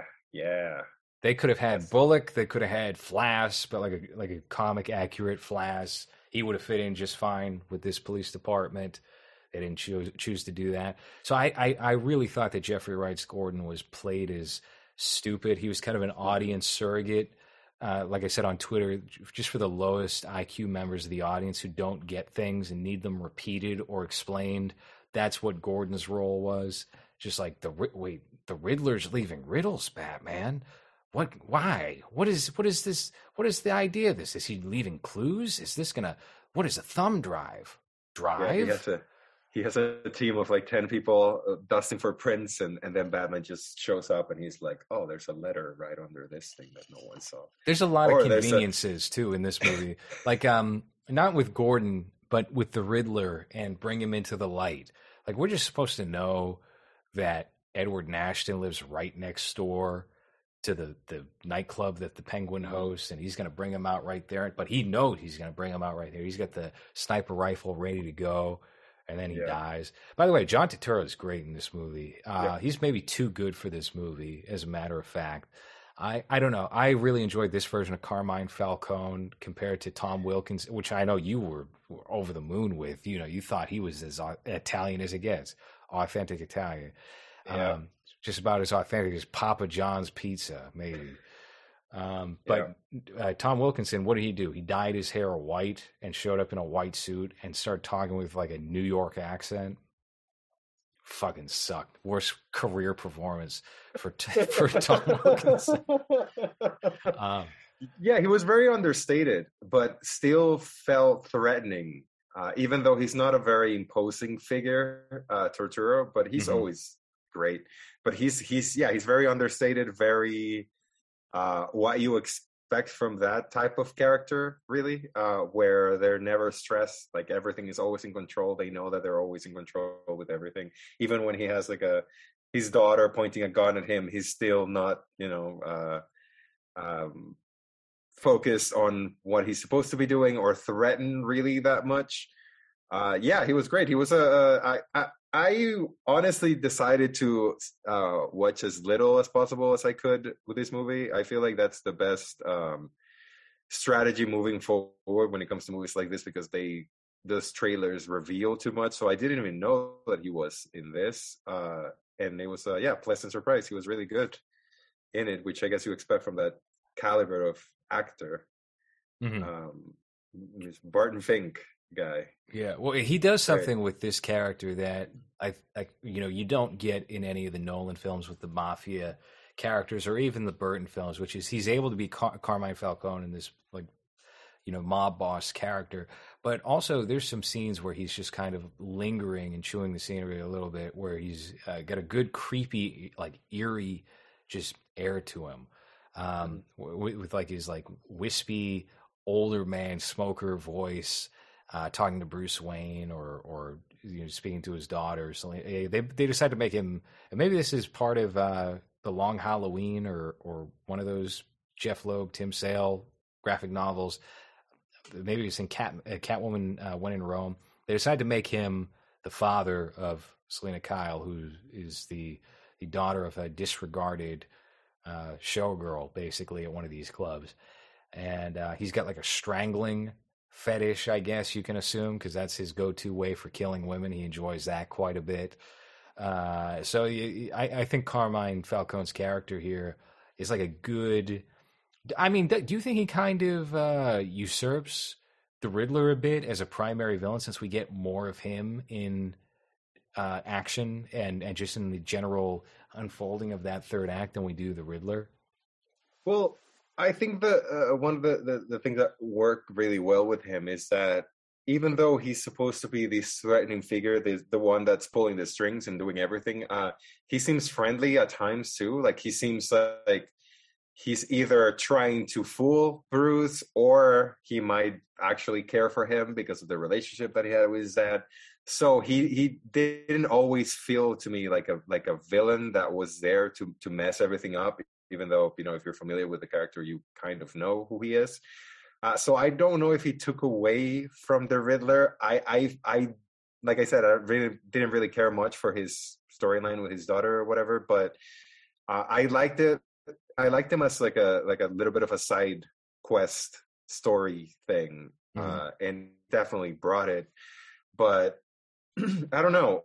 I don't know if I agree with that he took some attention away from the Riddler, because the way that they handle Riddler by not making him a physical figure, I think works really well with having Carmine be the physical figure, and the Riddler more of like the guy that's hiding, the guy that's clever, but is not gonna have anyone kill you, I guess, until the end, where we find out that he has his little band of Riddlers with shotguns. But before that, he feels like a peripheral character that is just handling everything from a distance.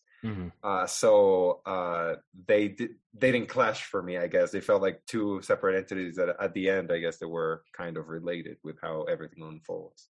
Well, I don't think they clashed, but I think we got so much of the Carmine Falcone plot and the direct action that kind of ends with him, and that's ending part one, that it makes it feel like he was the primary villain and the Riddler's just kind of like a little too detached from everything. Right. And maybe that's what they felt by the time they got to that point when he was scripting that, and it's why there's such an explosive grand finale that does not go with everything else. And I'll tell you another thing that I really didn't like about the ending is you got a lot of shoehorned Easter eggs in that last 35 minutes that aren't really... I mean, with the Venom thing, where Batman injects himself at the last minute, unless you're a comic book nerd, right? You're like, what? What is that? Is that steroids? Why is that neon? What is he doing? Do they explain that?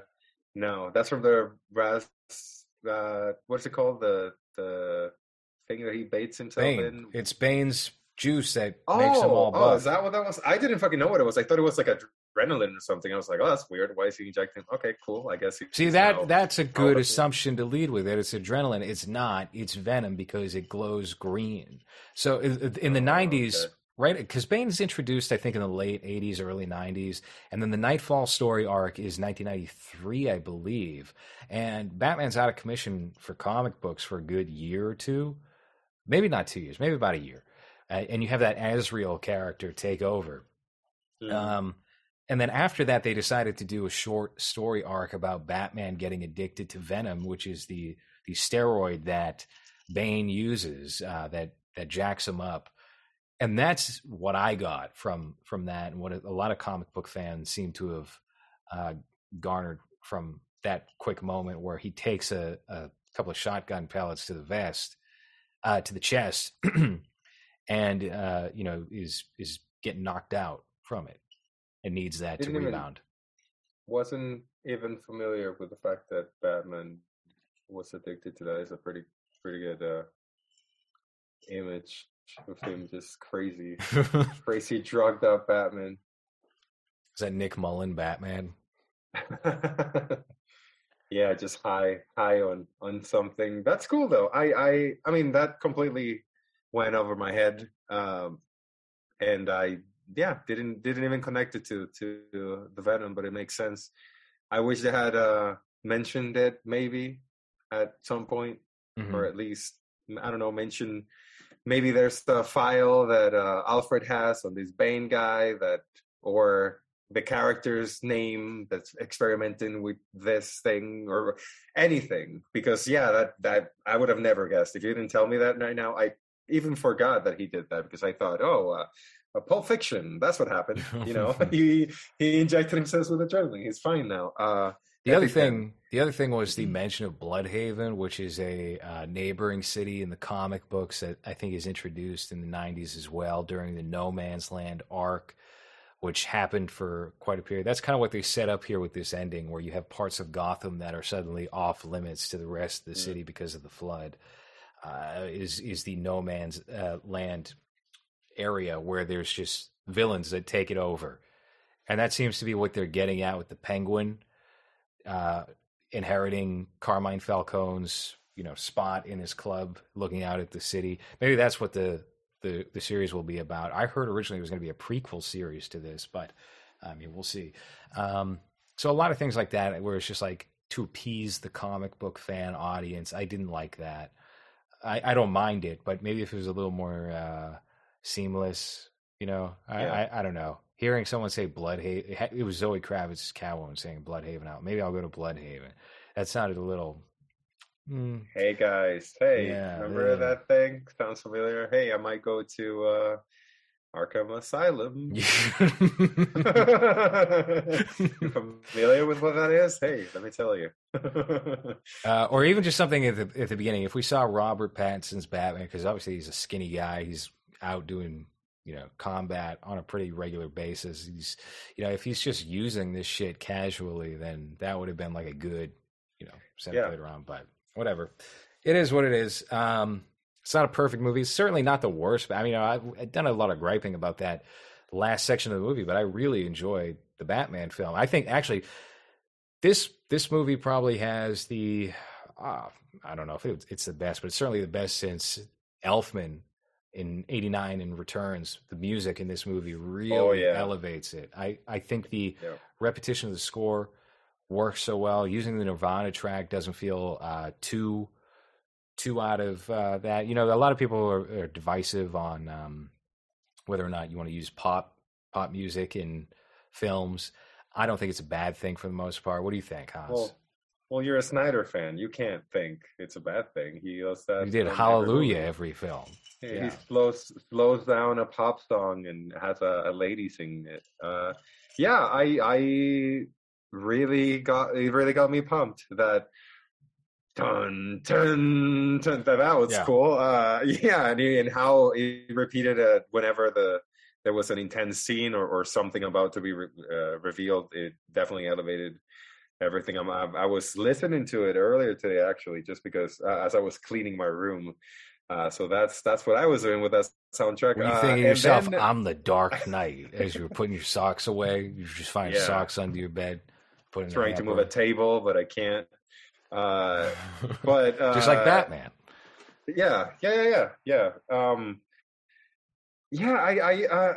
I'm not a huge fan of using pop songs either, but this one, and I don't like Nirvana at all. Like I'm not a fan. Not that I don't like them. I never really got into grunge or anything. And then when this this song came up, I was like, oh, this fits perfectly for this scene. Do you remember Shazam? I Shazammed it. So I was like, who's this? I want to hear more of this. And it was Nirvana. And I was like, oh, that's all right. Is Shazam out of fashion now? I use Shazam all the time when I'm listening to the Okay. radio. I don't hear anyone talking about it anymore. So this is just 2016 of me or whenever. Yeah, people just know every song nowadays. Yeah, I guess. But I didn't mind it. I think for that corny scene that they were trying to make him into the hero that he wasn't for the rest of the movie, that song fit really well. The score definitely elevated this movie a lot. Don't know if it would have felt as intense as it did without it, you know? Or with no, this is definitely, I think, an instance where this probably would have been. I give this movie probably a B+ overall, and without that score setting the mood for every single scene, it would probably be more like a C or B- maybe. I think the music can really make or break a scene or a movie. Yeah. It's one of the most important things, and it shouldn't be undervalued or overlooked if you're someone who works in film. It's extremely important to get the music and the sound design right. And I think that they knocked it out of the park with that and with the general atmosphere of this film. So I enjoyed 3/4 of Batman. The Batman, excuse me. There's only one Batman movie. There's Batman the movie, Batman, and now the Batman.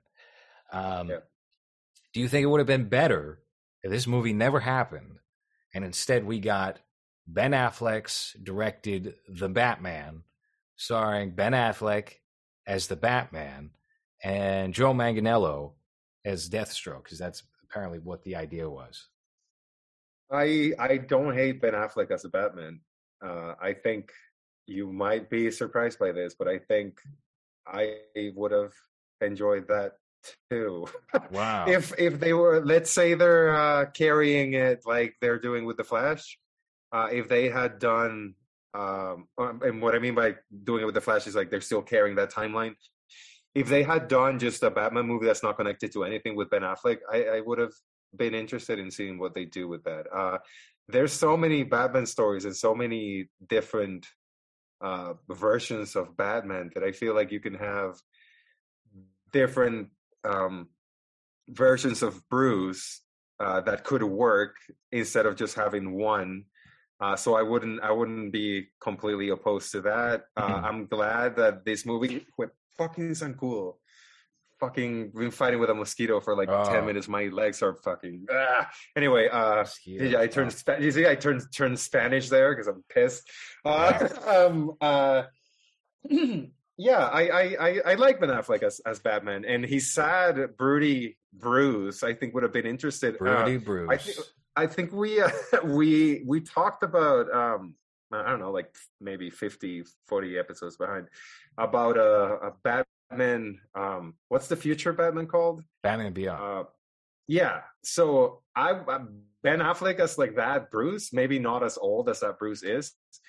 Yeah, why not? Like a thicker, like a bigger Batman, like he did in that Snyder series. I wouldn't mind it, but unfortunately, that's done with. So I don't know. I enjoy this very much. I like the fact that it exists. I don't know what the DC universe or the DC movies would look like now if everything went well for Zack Snyder. I'm not sure if it would be better or worse, but it's kind of just messy. And I wouldn't mind seeing another superhero being handled by Zack Snyder, because I feel like the one thing that I appreciate from him, well, not the one thing, but the main thing that I appreciate from him is that he's kind of a psycho and he goes all in. And I admire that a lot. So hopefully this doesn't turn his career into just doing sucker punch type shit. Because I don't know how excited I would be about that. I didn't like Army of the Dead, so hopefully that's not the direction that he's going. So yeah, I wouldn't mind seeing an Affleck. I have a friend in Mexico actually that's a huge Ben Affleck fan, and he messaged me immediately after watching this, and he was like, "Yeah, it was good, but he's not." It wasn't Ben Affleck good. Yeah, exactly. Yeah. I think we'll probably cover some Ben Affleck's work very soon, because there's a movie, 2022 film, coming out straight to Hulu this week with him and Ana de Armas. That's an erotic thriller from Adrian Lyne. I think it's just called Dark Water. The trailer looks good, and I trust Adrian Lyne. I would like to cover this show for a future episode of movies, but here's what I learned. You want to just look up the poster. Sorry, it's not even a poster. It's the video store cover of Lolita, 1997, with Jeremy Irons, Adrian Lyne, Lolita. I was kind of thinking, as you do that, just talking about Ben Affleck and Batman. I think I'm content with. Sorry, find the what? The Lolita what? Lolita 1997. That's all you got to do. Put in poster afterward. It'll probably come up. Here's what I saw recently, because I was looking into this movie. Adrian Lyne, who's a great director from the late 20th century, came out of retirement and directed this film, which has been done for a little bit. And Hulu acquired it. Hulu's been dropping a bunch of random movies lately that are mid-budget. I'll point you in the right direction. Let's go to Image. So I found this poster, and something was very peculiar about it. No, it's none of these. Gee whiz. Wait a minute. Hold on. Stop. Okay, you see where there's a thumbnail with a guy in a beanie? Go to the left of that. No. This is the same image. It's not what I'm looking for, though. A little lower. Same image right there. No. That's the Chinese Hey, hold on. Is that the VHS cover right there? Yeah, that's what we want to pull. No, that's not it either. God damn it. How about this, Hans? How about I just send you what I want to pull up? Because it doesn't seem like it's coming to us very easily right now. So for those of you who are just listening to the audio of this is why you should sign up at patreon.com/lowres, because we're currently on an adventure at the moment. And looking for a specific image related to this Lolita readaptation from Adrian Lyne, the master of the erotic thriller. I just sent it to you on Facebook, Hans, if you want to figure out a way to pull that up. Yeah, all right. I saved this on my phone. I was going to post it, but then I was like, well, people get why I'm posting this, or are they just going to think? I don't know. So maybe I'll just forgo that. So this was a little interesting thing I came across as I was looking into the work of this director. And this was one of his last films before he did, what was the Diane Lane, Richard Gere movie where she sleeps with a Hispanic man? Faithful, which is a good movie. Unfaithful. Yeah. That was his last movie. Cocks him, and then he freaks the fuck out and bashes, much like the Riddler in the Batman movie. He cracks him over the head. Now, what is that first? What are the laurels around first there for Lolita on DVD, 1997? Best Kiss. Oh. This won a Best Kiss award between an old man and a young woman. That's cool. MTV Movie Award, Best Kiss. Can I find Lolita? Can I find a clip of that? Let's see. So this was nominated for that, and not only was it nominated for that, when they put it on DVD, they said, "Why don't we put that on the cover?" Yeah, on this movie. A forbidden love, an unthinkable attraction, the ultimate prize. You have 55-year-old Jeremy Irons falling in love with a 12-year-old girl. MTV Best Kiss. Man, I can't find a video of it. That would be so funny to watch of them just picking off the surfboard or whatever the Moon Man, is it? God damn. What a time. What a time it was before 2010. People would call it the Wild Wild West. No, it was just normal times. Remember when you could just be a little reckless? Remember when you could just be a little reckless? You know? Anyway, and introducing Dominique Swain, a 12-year-old girl who kissed Jeremy Irons on the lips. You know, they also nominated a Free Willy as a kiss between the kid and the fucking whale. Wow, MTV. Yeah. Good sense of humor. Yes. Really enjoy that rambunctious sense of humor at MTV in the 90s. That's fucking great. Hold on. Wait, hold on. Who's the critic who said erotic? What? Fine. Is it a man? If it's a man, especially. I mean, look, the gender doesn't matter here. But if it's a man, especially, it says People Magazine. Oh, how convenient! Remove the name of the People Magazine. Says the story of pedophilia is erotic. Typical. Let me see who typical Hollywood. Typical press. Weird. It doesn't exist on the internet. That review. That's weird. Wonder why. Weird. Very strange. Well, there was also. Hold on, before I'm assuming we're going to go soon, but a very Brady sequel was also nominated for Best Kiss between the eldest brother and the sister. Okay, so we've got pedophilia, incest, and bestiality for MTV Movie Awards Best. What a year! Strong year for kissing. I would say that I think it's time to get a Mad Hatter style Joker film where it's essentially just a Lolita remake, because that's his whole thing, wasn't it? Is kidnapping blonde girls and dressing them up. You could do it that way. That character's never been adapted. That was like a Hallmark Batman villain. You could do that. My God, Cape Fear, Robert De Niro and Juliette Lewis nominated for Best Kiss. That's another one. Yeah. Who was running MTV at this time? Dan Schneider was running MTV at this time. No, I just realized that I didn't realize until just now. It says MTV Movie Awards Best Kiss nominated. Oh, it didn't even win. Why would you put this on the cover? It didn't even win. It's just like, there's a scene here where they kiss, and hey, that was nominated for an MTV Movie Awards. God damn. So he's coming out of retirement. You got Alfred there. Is Jeremy Irons a better Alfred than Andy Serkis? I think Andy Serkis was underutilized in this. I think he was good when he was on screen, even if he sounded like poor British and not like fancy British most of the time. He kind of reminded me of the character that he played in Black Panther for a little bit. That villain. I don't know if you remember. I don't know. I don't know if I would. I'm not a huge Jeremy Irons fan. I don't like his face. No, I don't. Actually, Jeremy Irons might be my least favorite Alfred of any Alfred because he's just like a snarky old man. Yeah. It's like, who wants that Alfred?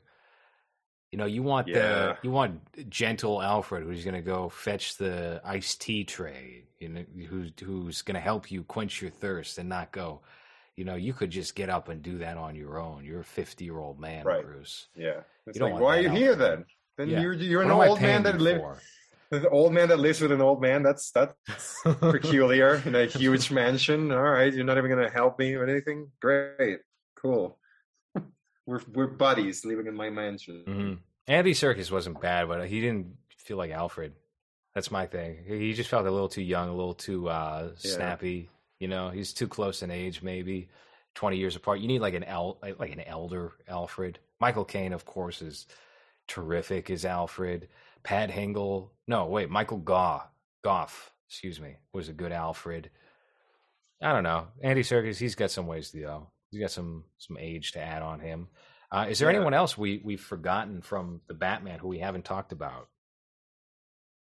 Let me see. I don't think so. Cast, Paul Dano, Colin Farrell, Barry Keoghan. No, that's pretty much it. Jeffrey Wright, Zoe Kravitz. We did talk about Zoe Kravitz a little bit, but I don't know if we really went into full detail on her. I enjoyed her as Catwoman. You know, let's not even talk about the one line that you know, we Everyone all know. Pointing out, yeah. I audibly groaned in the theater. I literally did a very dramatic rolling my head back and ugh. Yeah, I went white privilege. Why'd you say? We almost went a whole show without even really bringing it up. That was whatever. You know, the black woman who steals. Of course, you'd be talking about white privilege, please. You They're Italian too. They're not white. Yeah, unnecessary. If that wasn't added, I don't think it would have added or subtracted anything from the movie, other than people that get upset by shit like this wouldn't be upset. But right, I don't think it felt like bait. It felt like needless bait. Like they didn't even really care or want it. I mean, she's just a problem in general, Zoe Kravitz. Now she's saying, you know, I was denied an audition because I was told no blacks allowed for Dark Knight Rises when she wanted to do Catwoman for that film. It's also like, who the fuck were you in 2012? Yeah. You were just some famous lady's daughter, Lenny Kravitz's daughter. Lenny Kravitz, yeah. Because who's thinking about Lisa Bonet in any sort of, you know, remember Lisa Bonet, sexy Lisa Bonet sense? No, it's just like, remember that heroin addict who got kicked off the Cosby Show? Yeah, because she wanted to shoot a sex scene on a movie, a voodoo movie. Yeah. Did she get fired? You know, I think she got fired because of the heroin, but it obviously didn't help that she did not Year of the Dragon. What, Angel Heart? She did Angel Heart with Mickey Rourke. No, but there's a movie. There's like a movie where she, what's this fucking movie called? Where it's like a voodoo related movie that she shot in the middle of Cosby Show, and there's like a 2-minute sex scene where you see her titties and everything, and I think that didn't really play well for Mr. Cosby because she was still the daughter. Mm-hmm. You see, it's called Dead Connection. No, I'm not all that familiar with her work beyond the Cosby Show, to be honest with you. So I just remember she played Mickey Rourke's daughter in Angel Heart. Spoilers for that film. Kind of ruins the whole film for you if you never saw Angel Heart. But Angel Heart is just the same movie as Shutter Island. Oh yeah, that's the one. Yeah, it was Angel Heart. Yeah, where she's having like a weird exorcism type of thing, and her titties are out and everything. Yeah, Mr. Cosby didn't like that because this was 87. Mm-hmm. So I don't know if it was that or the heroin or both that got her fired, but it was certainly the heroin. But I mean, that did not help. I think that started to piss off Cosby and company because they wanted a nice family image for the show. But Zoe Kravitz is, as an actress, she's good in Kimmy. She's good in this movie. I had when she was originally announced as Catwoman, I had very low expectations because I just wasn't familiar with her outside of a couple of like early or late aughts, early 2010s roles that were like didn't really give you a sense of who she could become as an actress. But I think she carried her weight here. She was certainly better than Anne Hathaway in Dark Knight Rises. I would say best Catwoman since Michelle Pfeiffer. But Michelle Pfeiffer is definitely better in my opinion. Yeah, I think the only thing I've ever seen her on is Mad Max. Right. Yeah, that might be it. Adam Green's Aladdin. I don't even know what that is. But yeah, she was fine. She was fine playing that role. That line was kind of cringe, but besides that, yeah, I don't think anyone was bad in this, other than that Italian cop that we talked about from the beginning. They all played the role how they were supposed to, and I don't feel like any of them were cartoonish or unrealistic to exist in the world that was set up by the director. So The only one I yeah, felt that was acting poorly was Paul Dano when he was in Arkham Asylum okay. Well, as Nashton. That was about it. Everyone else did well. how long do you think that scene took to shoot for them to get like 8 minutes of it? Because that scene feels like 10 minutes, maybe eight Mhm. minutes, and for them to get that, I'm assuming they shot for a while with him just losing it, his pudgy face.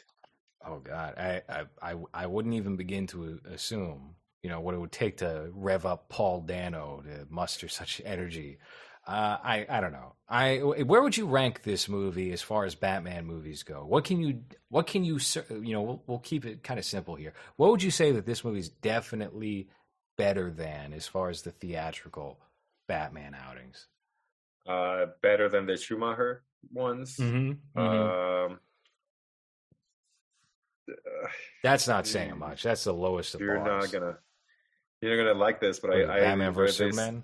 What? Yeah, I enjoy this better than Batman vs Superman. I don't like it better than the Burton ones because I feel like those two have so much personality by themselves that even if they might not fit the modern idea of Batman, I guess, or the modern construction of what the Batman universe is, those two work so well on their own as like a product of its time and how those properties were handled when they came out that I don't think it's fair to compare those to modern Batman movies for that same reason. But those two are still my favorite. I think it would be middle, like in between the second Nolan movie and the. I actually like Batman Begins better than the third one, so I would say Batman '89 first, then Batman Returns second, Dark Knight, right? No, which one's the second one?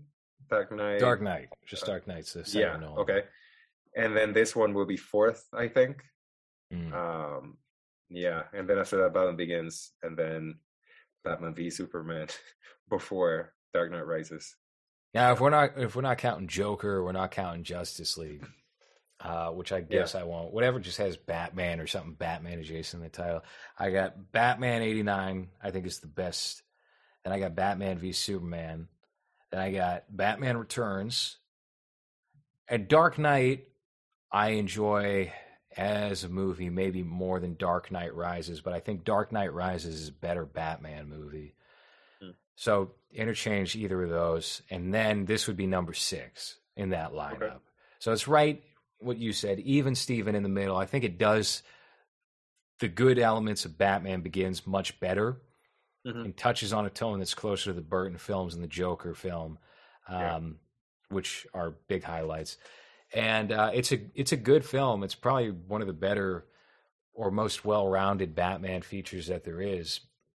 I'm looking forward to eventually throwing it on HBO Max and just observing a lot of the yeah, scenery again and all that. So I'll show up at the theater for the next one. I have low expectations though because I think we're going to go in more of a direction for that next film that is going to be closer in tone to the last 35, 40 minutes of this feature than anything that preceded it. And what Matt Reeves needs to do is reel it back and go yeah. into what people like.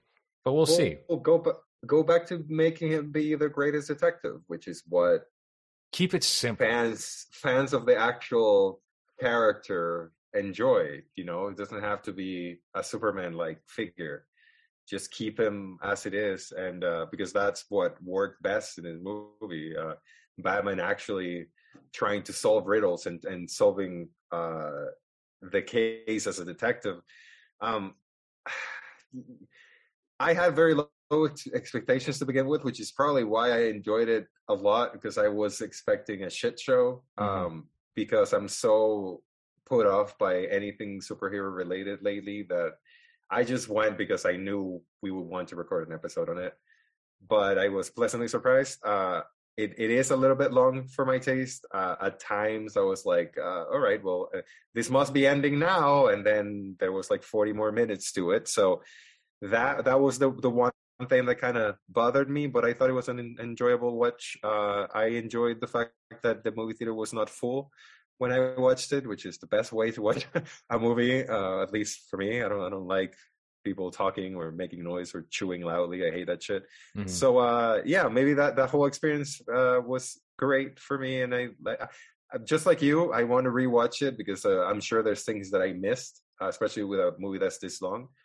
Am I keeping my hopes up for the new one? Not really, because how many good sequels have there been for these types of movies? Guardians of the Galaxy 2, it's not even better than the first one. So that's a terrible example. You're right. So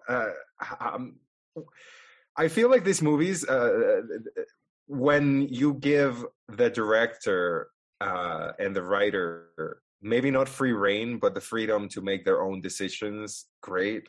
But whenever these movies become successful and you have more hands getting involved, that's when things start kind of falling apart. And that's my fear for the second one, that because this was such a roaring success and everyone likes it, that as always, the suits don't understand what works and what doesn't, and what the audience like and what doesn't. So then the sequel ends up becoming something completely different that fails. So I'm cautiously optimistic, I guess, but I just don't have any trust on anything superhero related anymore. So I guess I'll be pleasantly surprised if I enjoyed the next one, and I'd rather keep it that way than holding any type of expectations for it. Yeah, that's exactly where I'm at with it as well. I'm a little disappointed though we're not getting 3 Batman in 1 year like we were promised originally. We were going to get Ben Affleck and Michael Keaton as well this year. It looks like it's going to be next year. That's fine. All right, whatever. Any final thoughts on the Batman, or do you think if you got about all of it?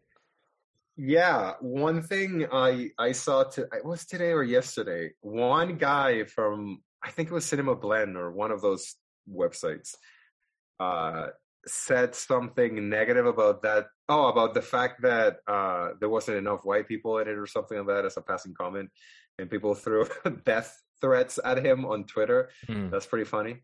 I forgot how toxic like superhero fandom is, as to how if you disagree with anything, it's immediate death. You deserve death for not thinking that this movie is the best movie ever, which is not. But I don't know. I thought it was funny that if Gotham's supposed to be New York, I mean, it looks like a pretty. If you walk around New York, it's white, but it's. Come on, compared to fucking Montana or somewhere, Right. Real. But I guess it's a funny reminder that no matter how serious and no matter how dark and broody and down to earth you want to make your movie, it's still for like adult children to enjoy, and that's the people that fight with blood and tears on the internet to defend it. So that I thought that was pretty funny. The fact that we're still adult children enjoying this type of movies at the end of the day. My favorite comment on the internet that I saw was when Ben Shapiro was like, "This isn't a good Batman movie. I hate this Batman movie." Someone wrote underneath that with a Matt Reeves Batman avatar for their Twitter profile. Actually, it was the most comic book accurate Batman to date. Do you even read comic books? Read comic? You're saying that to a 34-year-old. Now, in any other decade of life, if you said to a how old is, I think Ben Shapiro was 34, 35 years old. If you said to a 35-year-old man, 38. do you eat 38-year-old man, do you even read comic books? You would be laughed at. People would look at you and go, "Loser, look at this loser." And in this world, that guy's not the loser. Ben Shapiro's a loser. Right. Why are you also going to Ben Shapiro for his opinion on superhero movies? Do you think Ben Shapiro sits in his room and flips through like sitting Indian style on his floor and reading comic books all day when he's not himself?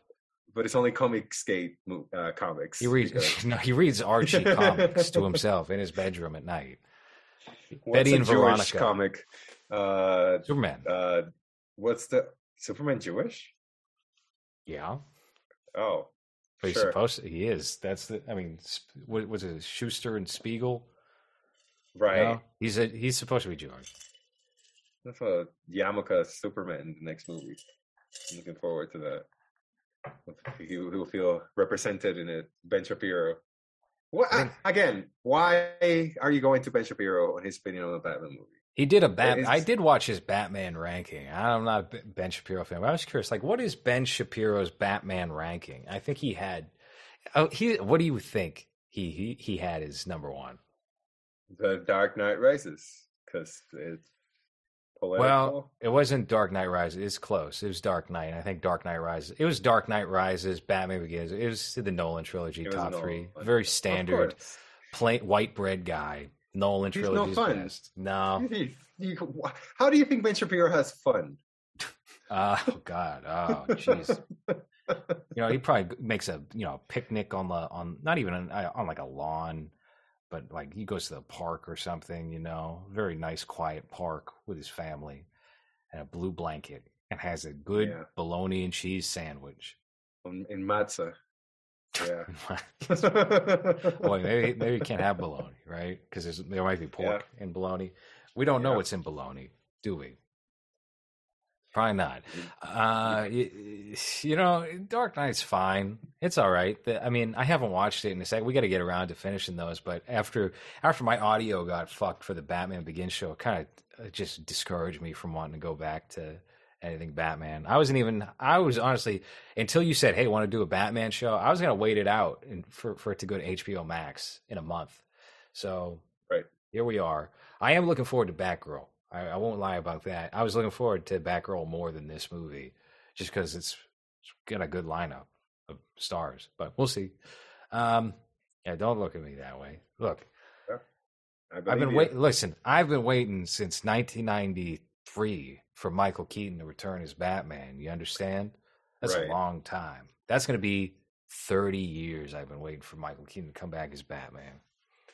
Doesn't that scare you, though? No, because it's a movie. Because if it sucks, then fuck it. Who cares? It is what it is. It probably won't be great, but it'll be something, Now, there's always it's kind of the Ghostbusters thing where... That's a great selling point. You know what? It will be something. Let's use that as a cover quote. People love to throw out the talking point of like, well, you'll always have those original movies to go back to. You're not messing with the original movies, but you're always messing with the context of those movies. Tarantino, for example, summed it up very well in his best movies of the 21st century, his 10 best movies of the 21st century. He said something along the lines of, or like the past 25 years, and this was done in 2010, 2011. He said, I really love The Matrix, but when they added to the mythology of The Matrix with the sequels, it kind of ruined it for me. And I couldn't look at that first Matrix the same way again. And I was like, yes, that's the perfect rebuttal to everybody who was griping about Ghostbusters 2016 and then Afterlife and all of that. It's like, when you change the context, it does affect that thing that you enjoyed before. Like the first Iron Man movie is one that I point to because I really enjoyed Iron Man. But now that there's 30 Iron Man styled movies, I'm never watching that again. So as far as these Michael Keaton Batman films from 89 and 1992, if that gets somehow ruined by this Batgirl feature and him popping up in Flash, then whatever. It is what it is. But I'm still looking forward to it for now. I haven't, aside from Joss Whedon's Justice League, there hasn't been a total strikeout on DC's end thus far, because even Birds of Prey was a fairly watchable movie and well directed, well choreographed. So I didn't mind that feature at all. So we'll see what happens. But again, not even like cautiously optimistic. I just have no expectations for them to impress me, and that's how I'm going into any of these films in this genre. Yep. And it's best to stay that way. Yeah, I agree. All right. Patreon.com/lowres, surfshark.deals/lowres, or just check out with the coupon code lowres and you will get yourself 83% off Surfshark VPN. It'll be a great time for everybody. That has been Movies for this week. Thank you for listening.